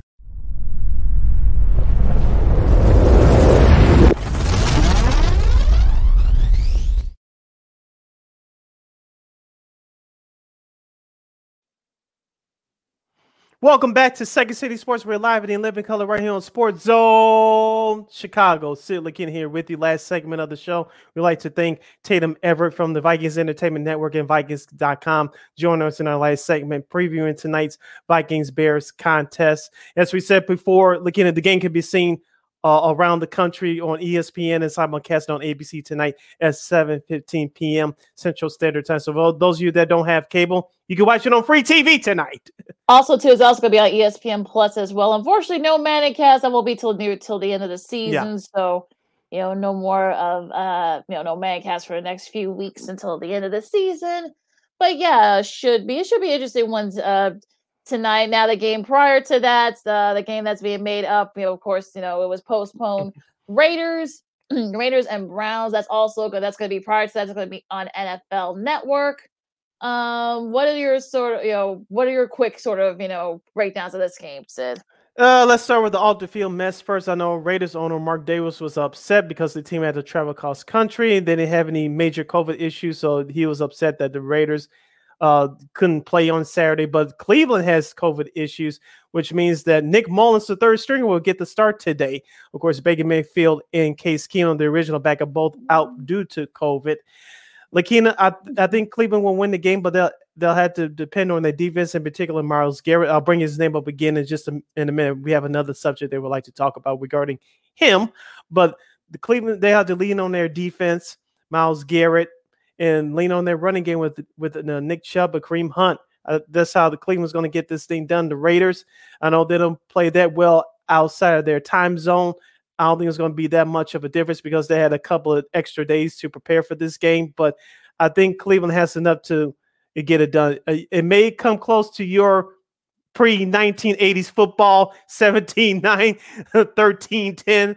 I wouldn't be surprised if it ends up being that final score. But it's going to get ugly. But I think Cleveland still should have enough to win because Cleveland has a short week this week. After today's game, they're going to have to travel to Green Bay to play the Packers on Christmas Day, which is Saturday.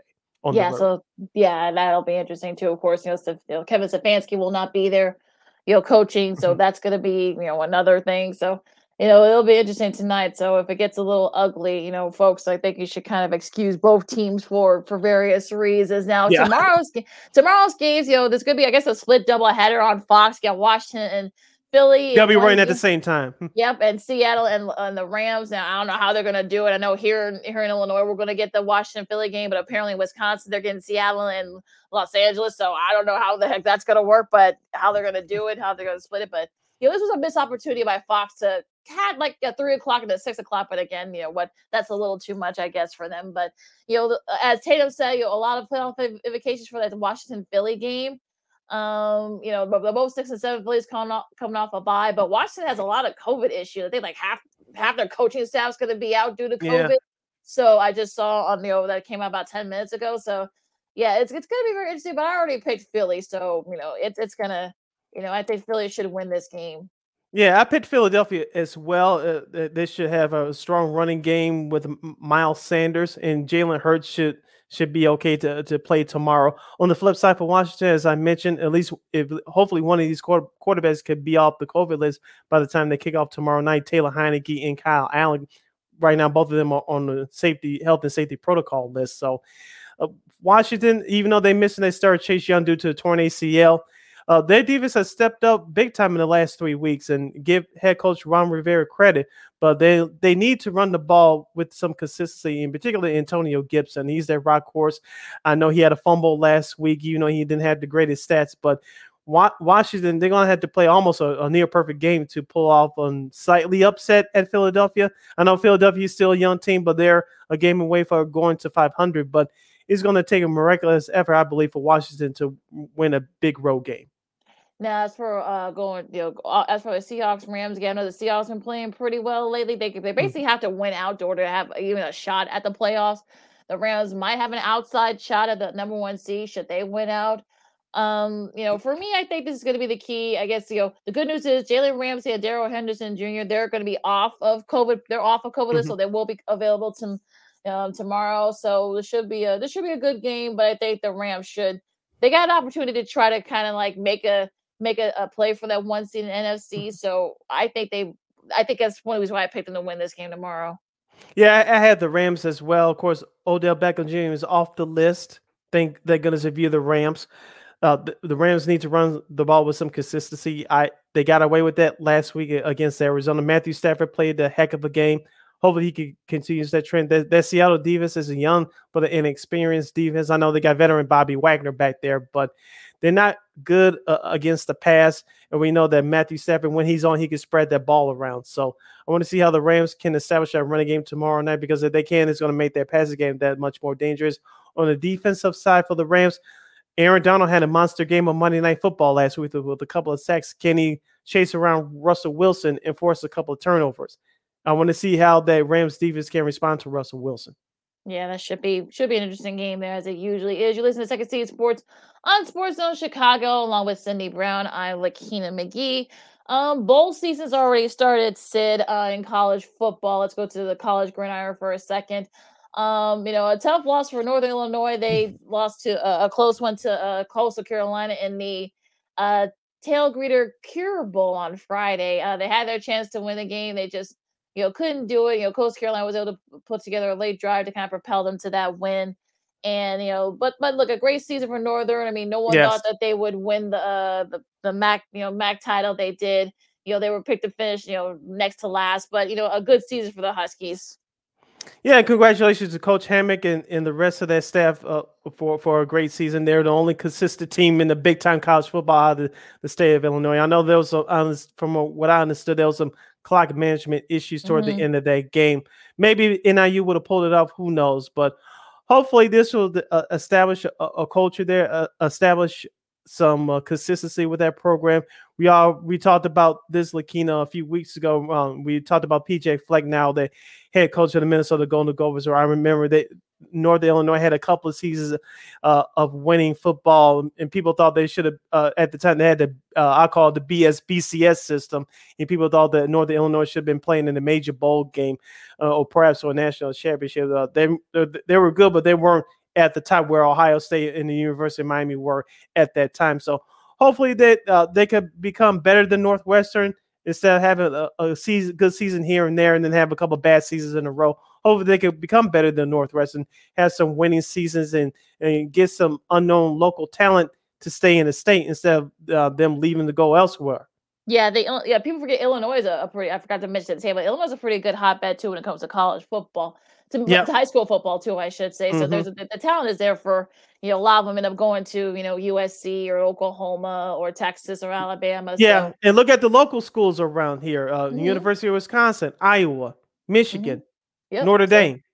So they get to keep some of those some of that talent here in state. I think that would help a lot. Middle Tennessee beat Toledo in the Bahamas Bowl. West Kentucky hammers Appalachian State in a high-scoring game in the Boca Raton Bowl. the Celebration Bowl, which matches the champion of the MEAC versus the champion of the SWAC. South Carolina State got the best of the Fighting Deion Sanders and Jackson State, 31-10. They're the fifth MEAC team, I should say, to win that. So the Celebration Bowl is the fifth Black College National Championship for the school, and their first since 2009. So that was just they just hammered Jackson State from start to finish. If you saw some of that game, yeah, go ahead, Sid. I'm sorry. Yeah, okay. Did you watch any of that game or some of it or majority? Okay, I watched some of it. Of course, I watched the halftime show. We'll get to that in a minute. The halftime show was just as long as the game. But even though, like I said, Jackson State didn't come out with their best ball, shout out to South Carolina State. I think that the kids, I think Jason Palmer talked about this on Shana Meyer in the morning earlier today. The kids were, and we'll get to the other part of the story in just a moment, but the kids been patted on the back, and rightfully so, all season long, coming into the game with one loss. I know Deion Sanders' son is playing quarterback. He didn't have a great game. South Carolina State, I believe, had a great game plan, and they stuck to it and made Sanders' son mediocre at best. But I think the kids I'm sure they were nervous. They were happy that people have been patting them on the back. And it showed, especially in that first half. So still Deion Sanders and Jackson State, he's made a great impact with that program already. So congratulations to him. 11-2 to finish out the year. That's still a great job. But getting back to the other side of the story, Deion Sanders, we didn't talk about this on Friday. We have a couple minutes left to talk about it now. Deion Sanders picked up the number one recruit in the country. The player was supposed to play for Florida State, and Deion Sanders, a former Florida State player back in the day, picked up this kid. I don't have the name in front of me. He's going to start playing next year for Jackson State. We talked about this before, with this new NIL rule in the portal transfer rule. These young players, both women and men's college sports, if they're not getting any playing time and they're not satisfied with their situation, they can go up and get up out of there, go transfer to another program almost immediately. But I want to focus in on the HBCUs. Lakina, we know before integration in the early 1970s, all of your black athletes, in particular football, were drafted out of HBCUs in the NFL from back in the day. Of course, we can give examples of Walter Payton, Jackie Slater, Mel Blount, Jerry Rice, Michael Strahan, of course, in the 90s with Texas Southern. But I think Deion Sanders could be the Jackie Robinson of this movement. Hopefully that the facilities, especially around HBCUs, will improve, because these colleges are just like the pros in football. It's all about the facilities as well. It's not just about the talent, but do you have the best facilities for them to help succeed? And I think we still a long ways from that. But what Deion Sanders did last week is just a stepping stone. I know people want to see things happen overnight. It doesn't work that way, but I think this is the first step towards seeing positive change within HBCUs. Yeah, I mean, Travis Hunter is the name of the wide receiver from Georgia. I think it was between Florida State. He early committed there, but then ended up flipping it and going to Jackson State. I think I think that's the NIL thing. I think that that played a factor. You can make money, wherever you go now. That's, I think one of the top women's recruits went to one of the smaller schools. So I think she was recruited by, I think, one of the top women's hoops programs, but I think she flipped over and went over to a smaller school. So it's closer to home. So yeah, I mean, look, we're going to be seeing this a lot. Now, as for the HBCU aspect of it, look, I mean, the guys you mentioned, also Aeneas Williams, Michael Strahan, among others. There have been guys that went to the Hall of Fame that came from HBCU. So this isn't a new thing. But again, will this lead to more, some more top recruits going to the HBCUs? Sure, maybe. I mean, especially with the NIL, they can still make money and the facilities and stuff. But Hampton ended up going to one of the left the MEAC to go to one of the mainstream conferences. I think I forgot there was another HBCU school that went to another conference. Because they feel like there are more opportunities there. So yeah, it's all going to change. It's all about money. And, it's just, look, I think, if you want to go to HBCU or you want to go to a quote mainstream school, fine, whatever. But, just do what makes you happy. Don't feel like you have to go just because you feel pressured to, go to where you want to go and where you're most comfortable. That's always been my thought of it. I know there was a young man that went to, what the hell was it? Oh, Howard, a basketball player went to Howard. That didn't turn out very well. So, it's one of those things where it could be good, but it could also not turn out well. So but then again, that's just the case with whatever the college you go to. So it is what it is. But it's good for him. Hopefully, he can make do, and let's see if Look, I mean, Deion, as usual, has been talking a lot of times, so we can walk the walk. So yeah, we'll see what he does. Yeah, and let's be honest here. A couple more points before we move on to our next topic. Deion Sanders knows most of these kids. I know he hasn't been doing the NFL Network the last few years because he's been running camps, and he knows most of these guys because him along with the other former players are around around the college game, the high school game. They run these camps throughout the summer, so he knows that he can communicate through most of these kids, and not to go away too much from the societal issues, but especially affecting us as Black Americans. 80% of our households are raised by single moms, and for Deion Sanders, to many, not all, but to many of those players, he's a father figure, so he could communicate to those kids in a way that other coaches cannot. Not saying other coaches are terrible, but he can communicate in a language that those young kids can understand. That's another factor too. So there are multiple factors. It depends on the player, the situation, and such. So I don't think we can't really say anything about it. Say anything. Is this going to be the start of a trend? Maybe, but we'll just have to wait and see. And in the next few years. Now to finish up, the New Mexico Bowl, Fresno State beat UTEP. UAB upsets 28 by BYU in the Independence Bowl. The Linden Tree Bowl, Liberty just hammered Eastern Michigan, and their quarterback Malik Willis is the second QB ever over the last 5 years to have 3 touchdown passes and 2 rushing touchdowns in a bowl game, joining Zach Wilson, who did it a couple of years ago. So when he was still at BYU, ironically. Utah State beat Oregon State in the inaugural Jimmy Kimmel LA Bowl. Yeah, I didn't know that was a bowl game. Of course, don't feel bad. That's the first year of this bowl game. Also, too, Louisiana beat Marshall in the New Orleans Bowl. So, those are your bowl recaps so far. Yeah, it's a busy bowl season coming up. So make sure to check out some of the games. You're not going to check out the big ones just yet. You still got a couple weeks for those. But, it's nice, bowl season coming up. So it's always fun to see these two teams. And, of course, with guys, pulling out, the Seahawks in the top. We mentioned it on Friday the last couple of weeks. So it'll be interesting to see how these bowl games finish up. Wrapping up the college football discussion, Lakina, assuming that the Bears will move to Arlington Heights, which I think it will happen, once that stadium goes, do you think we'll get a bowl game? Well, I mean, if it's going to be indoors, or maybe if how the facility looks, maybe I think that's probably one of the reasons why they want to do it too, is because perhaps maybe get a bowl game. Because I know Wrigley Field did it for for a couple of years, so maybe it's gonna be another reason. There might be another reason why. Because you could also get the Big Ten championship game, the football championship game in there. We alternate between the United Center and it's not Casico Fieldhouse anymore. I forgot what the hell it's called now. In Indianapolis, where the Pacers play for the Big Ten title. I know New York City's in there too. Before people yelling at me at Madison Square Garden, they alternate between those 3 cities, but you could alternate between Lucas Oil Stadium and that new stadium is going to go off Arlington Heights for the Big Ten football championship. You get that Chicago money for sure.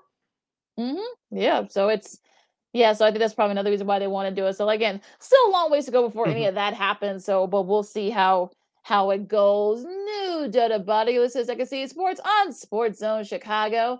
Sydney Brown, all the Keenan McGee. We're wrapping things up here in these next about maybe 8 or 9 minutes as we finish up here.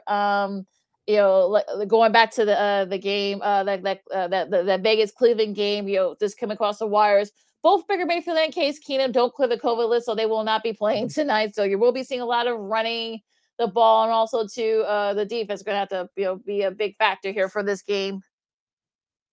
Yeah, as I mentioned before, Cleveland's defense will also have to carry the weight too, because you mentioned the quarterback situation for the Browns. So, like I said, I expected a lot of ugliness between these two teams, especially the start of the game. But I think Cleveland can pull through and win this one. And I said, bring up this guy's name from Cleveland, Myles Garrett.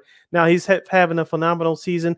He may win the NFL Defensive Player of the Year award. I know there's a rookie defensive end out of Penn State named Micah Parsons, who's playing for the Dallas Cowboys, and he's having a phenomenal year. I think he's easily going to win Defensive Rookie of the Year, but should he win the Defensive Player of the Year overall? But my main question is this, as we talk about now the NFL MVP. I know many people have Tom Brady and Aaron Rodgers both as the top two guys. But you had to consider running back Jonathan Taylor of Indianapolis. And I think you should throw in there Myles Garrett.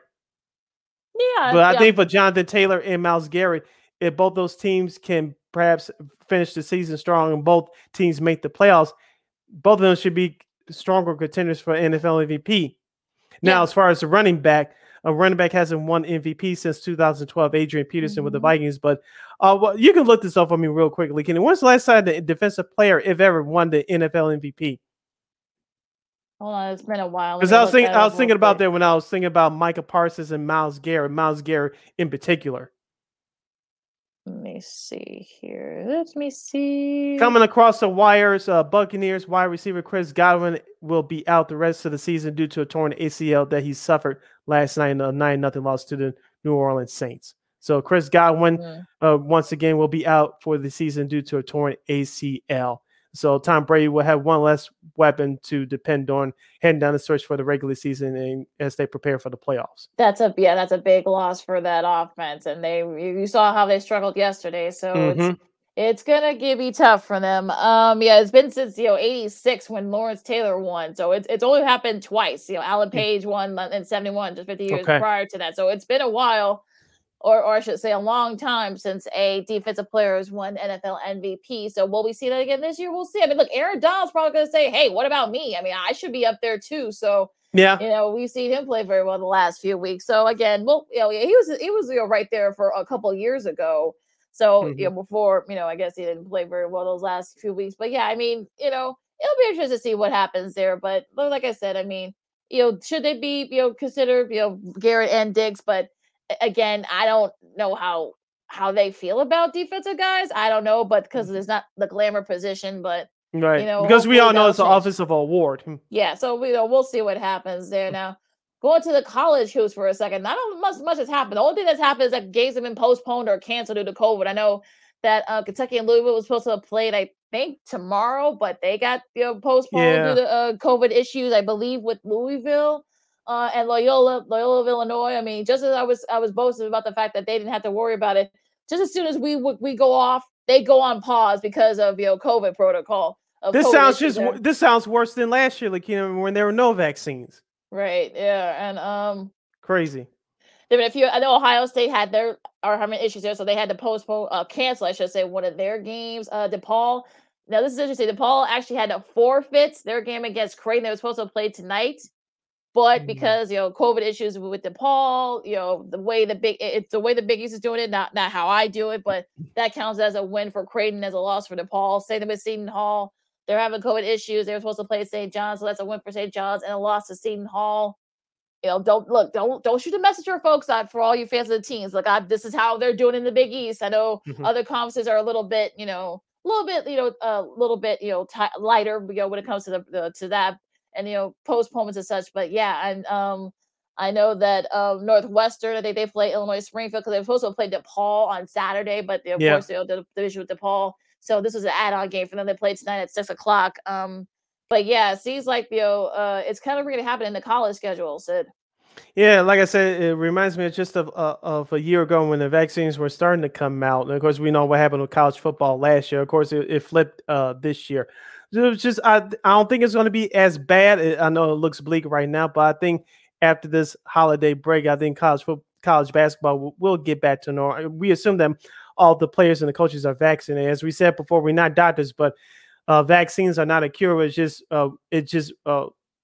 lessens the symptoms to get worse if you happen to catch it. So, it's a rough time right now, especially in the sports world, period. But we'll get through this. It's not as bad as people thought it was going to be, but we'll get through this. Yeah. Also, to the NHL, the NHL. I mean, I think Montreal, they're paused. I think I saw the Predators are also on pause, and the Blue Jackets are also on pause. So I think a few other teams. I know the Blackhawks have had a couple games coming up, but they've been pushed back. So, looks like it's kind of freaking happening in the NHL too. It seems like, teams are getting kind of worse over there. Yeah, as we talked about on Friday, and shout out to our colleague, Jason Palmer. Catch him on What's Up Cubs tonight at 6 p.m. right here on Sports Zone Chicago. He mentioned this on Sean and Maya on Friday, and we kind of talked about it on Friday too. the NHL usually has Christmas break anyway, December 24th through the 27th. Anyway, they've been doing that the last several years. And we talked about the attendance restrictions in Canada. But if these Canadian teams don't start playing around this time next week, it could really get ugly. Yeah, that's something to look out for too.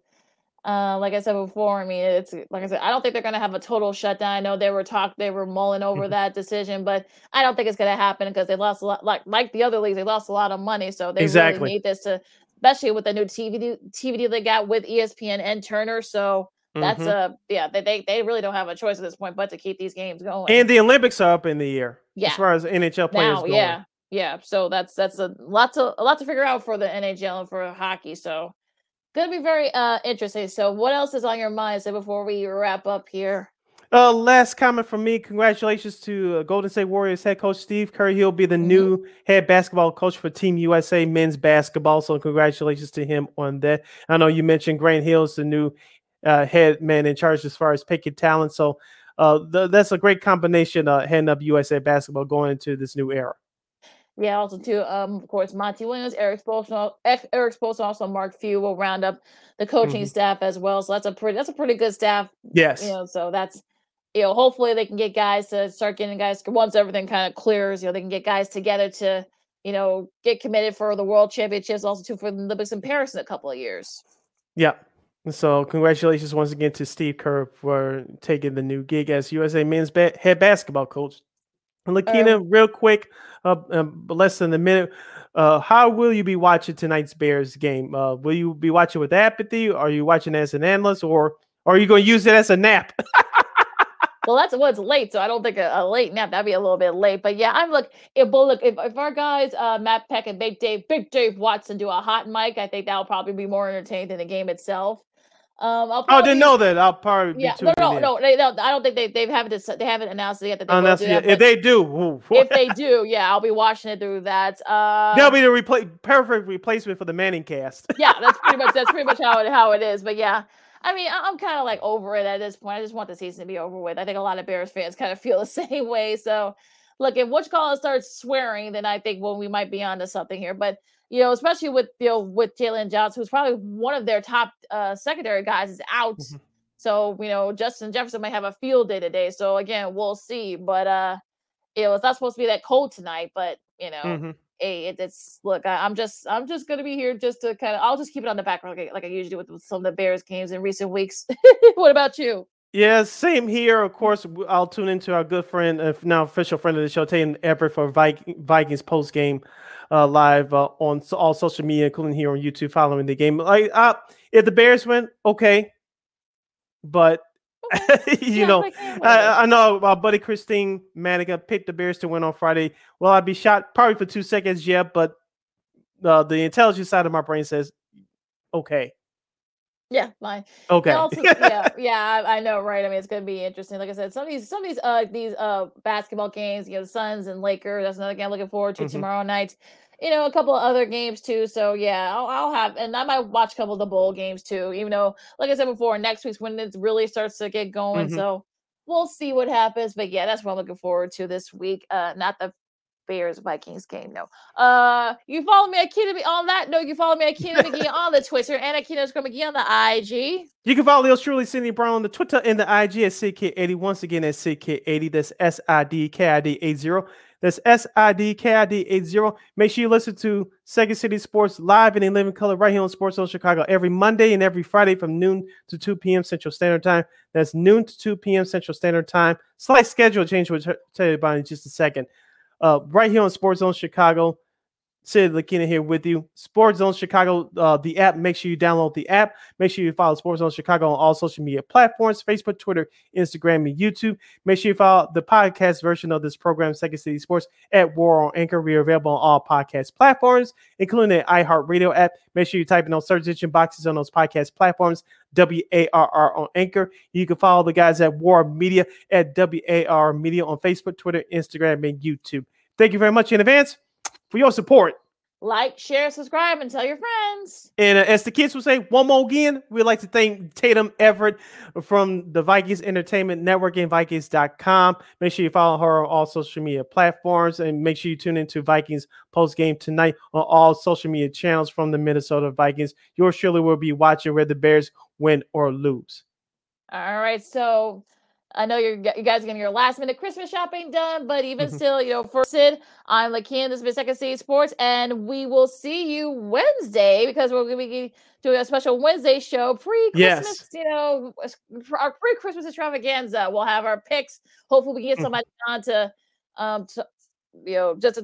talk about maybe college football or college hoops, or maybe even the Bears game coming up on Sunday. So so we'll be back Wednesday, and be good to each other and just be safe out there, folks. If you're not going to get the vaccine, make sure you wash your hands and wear your mask.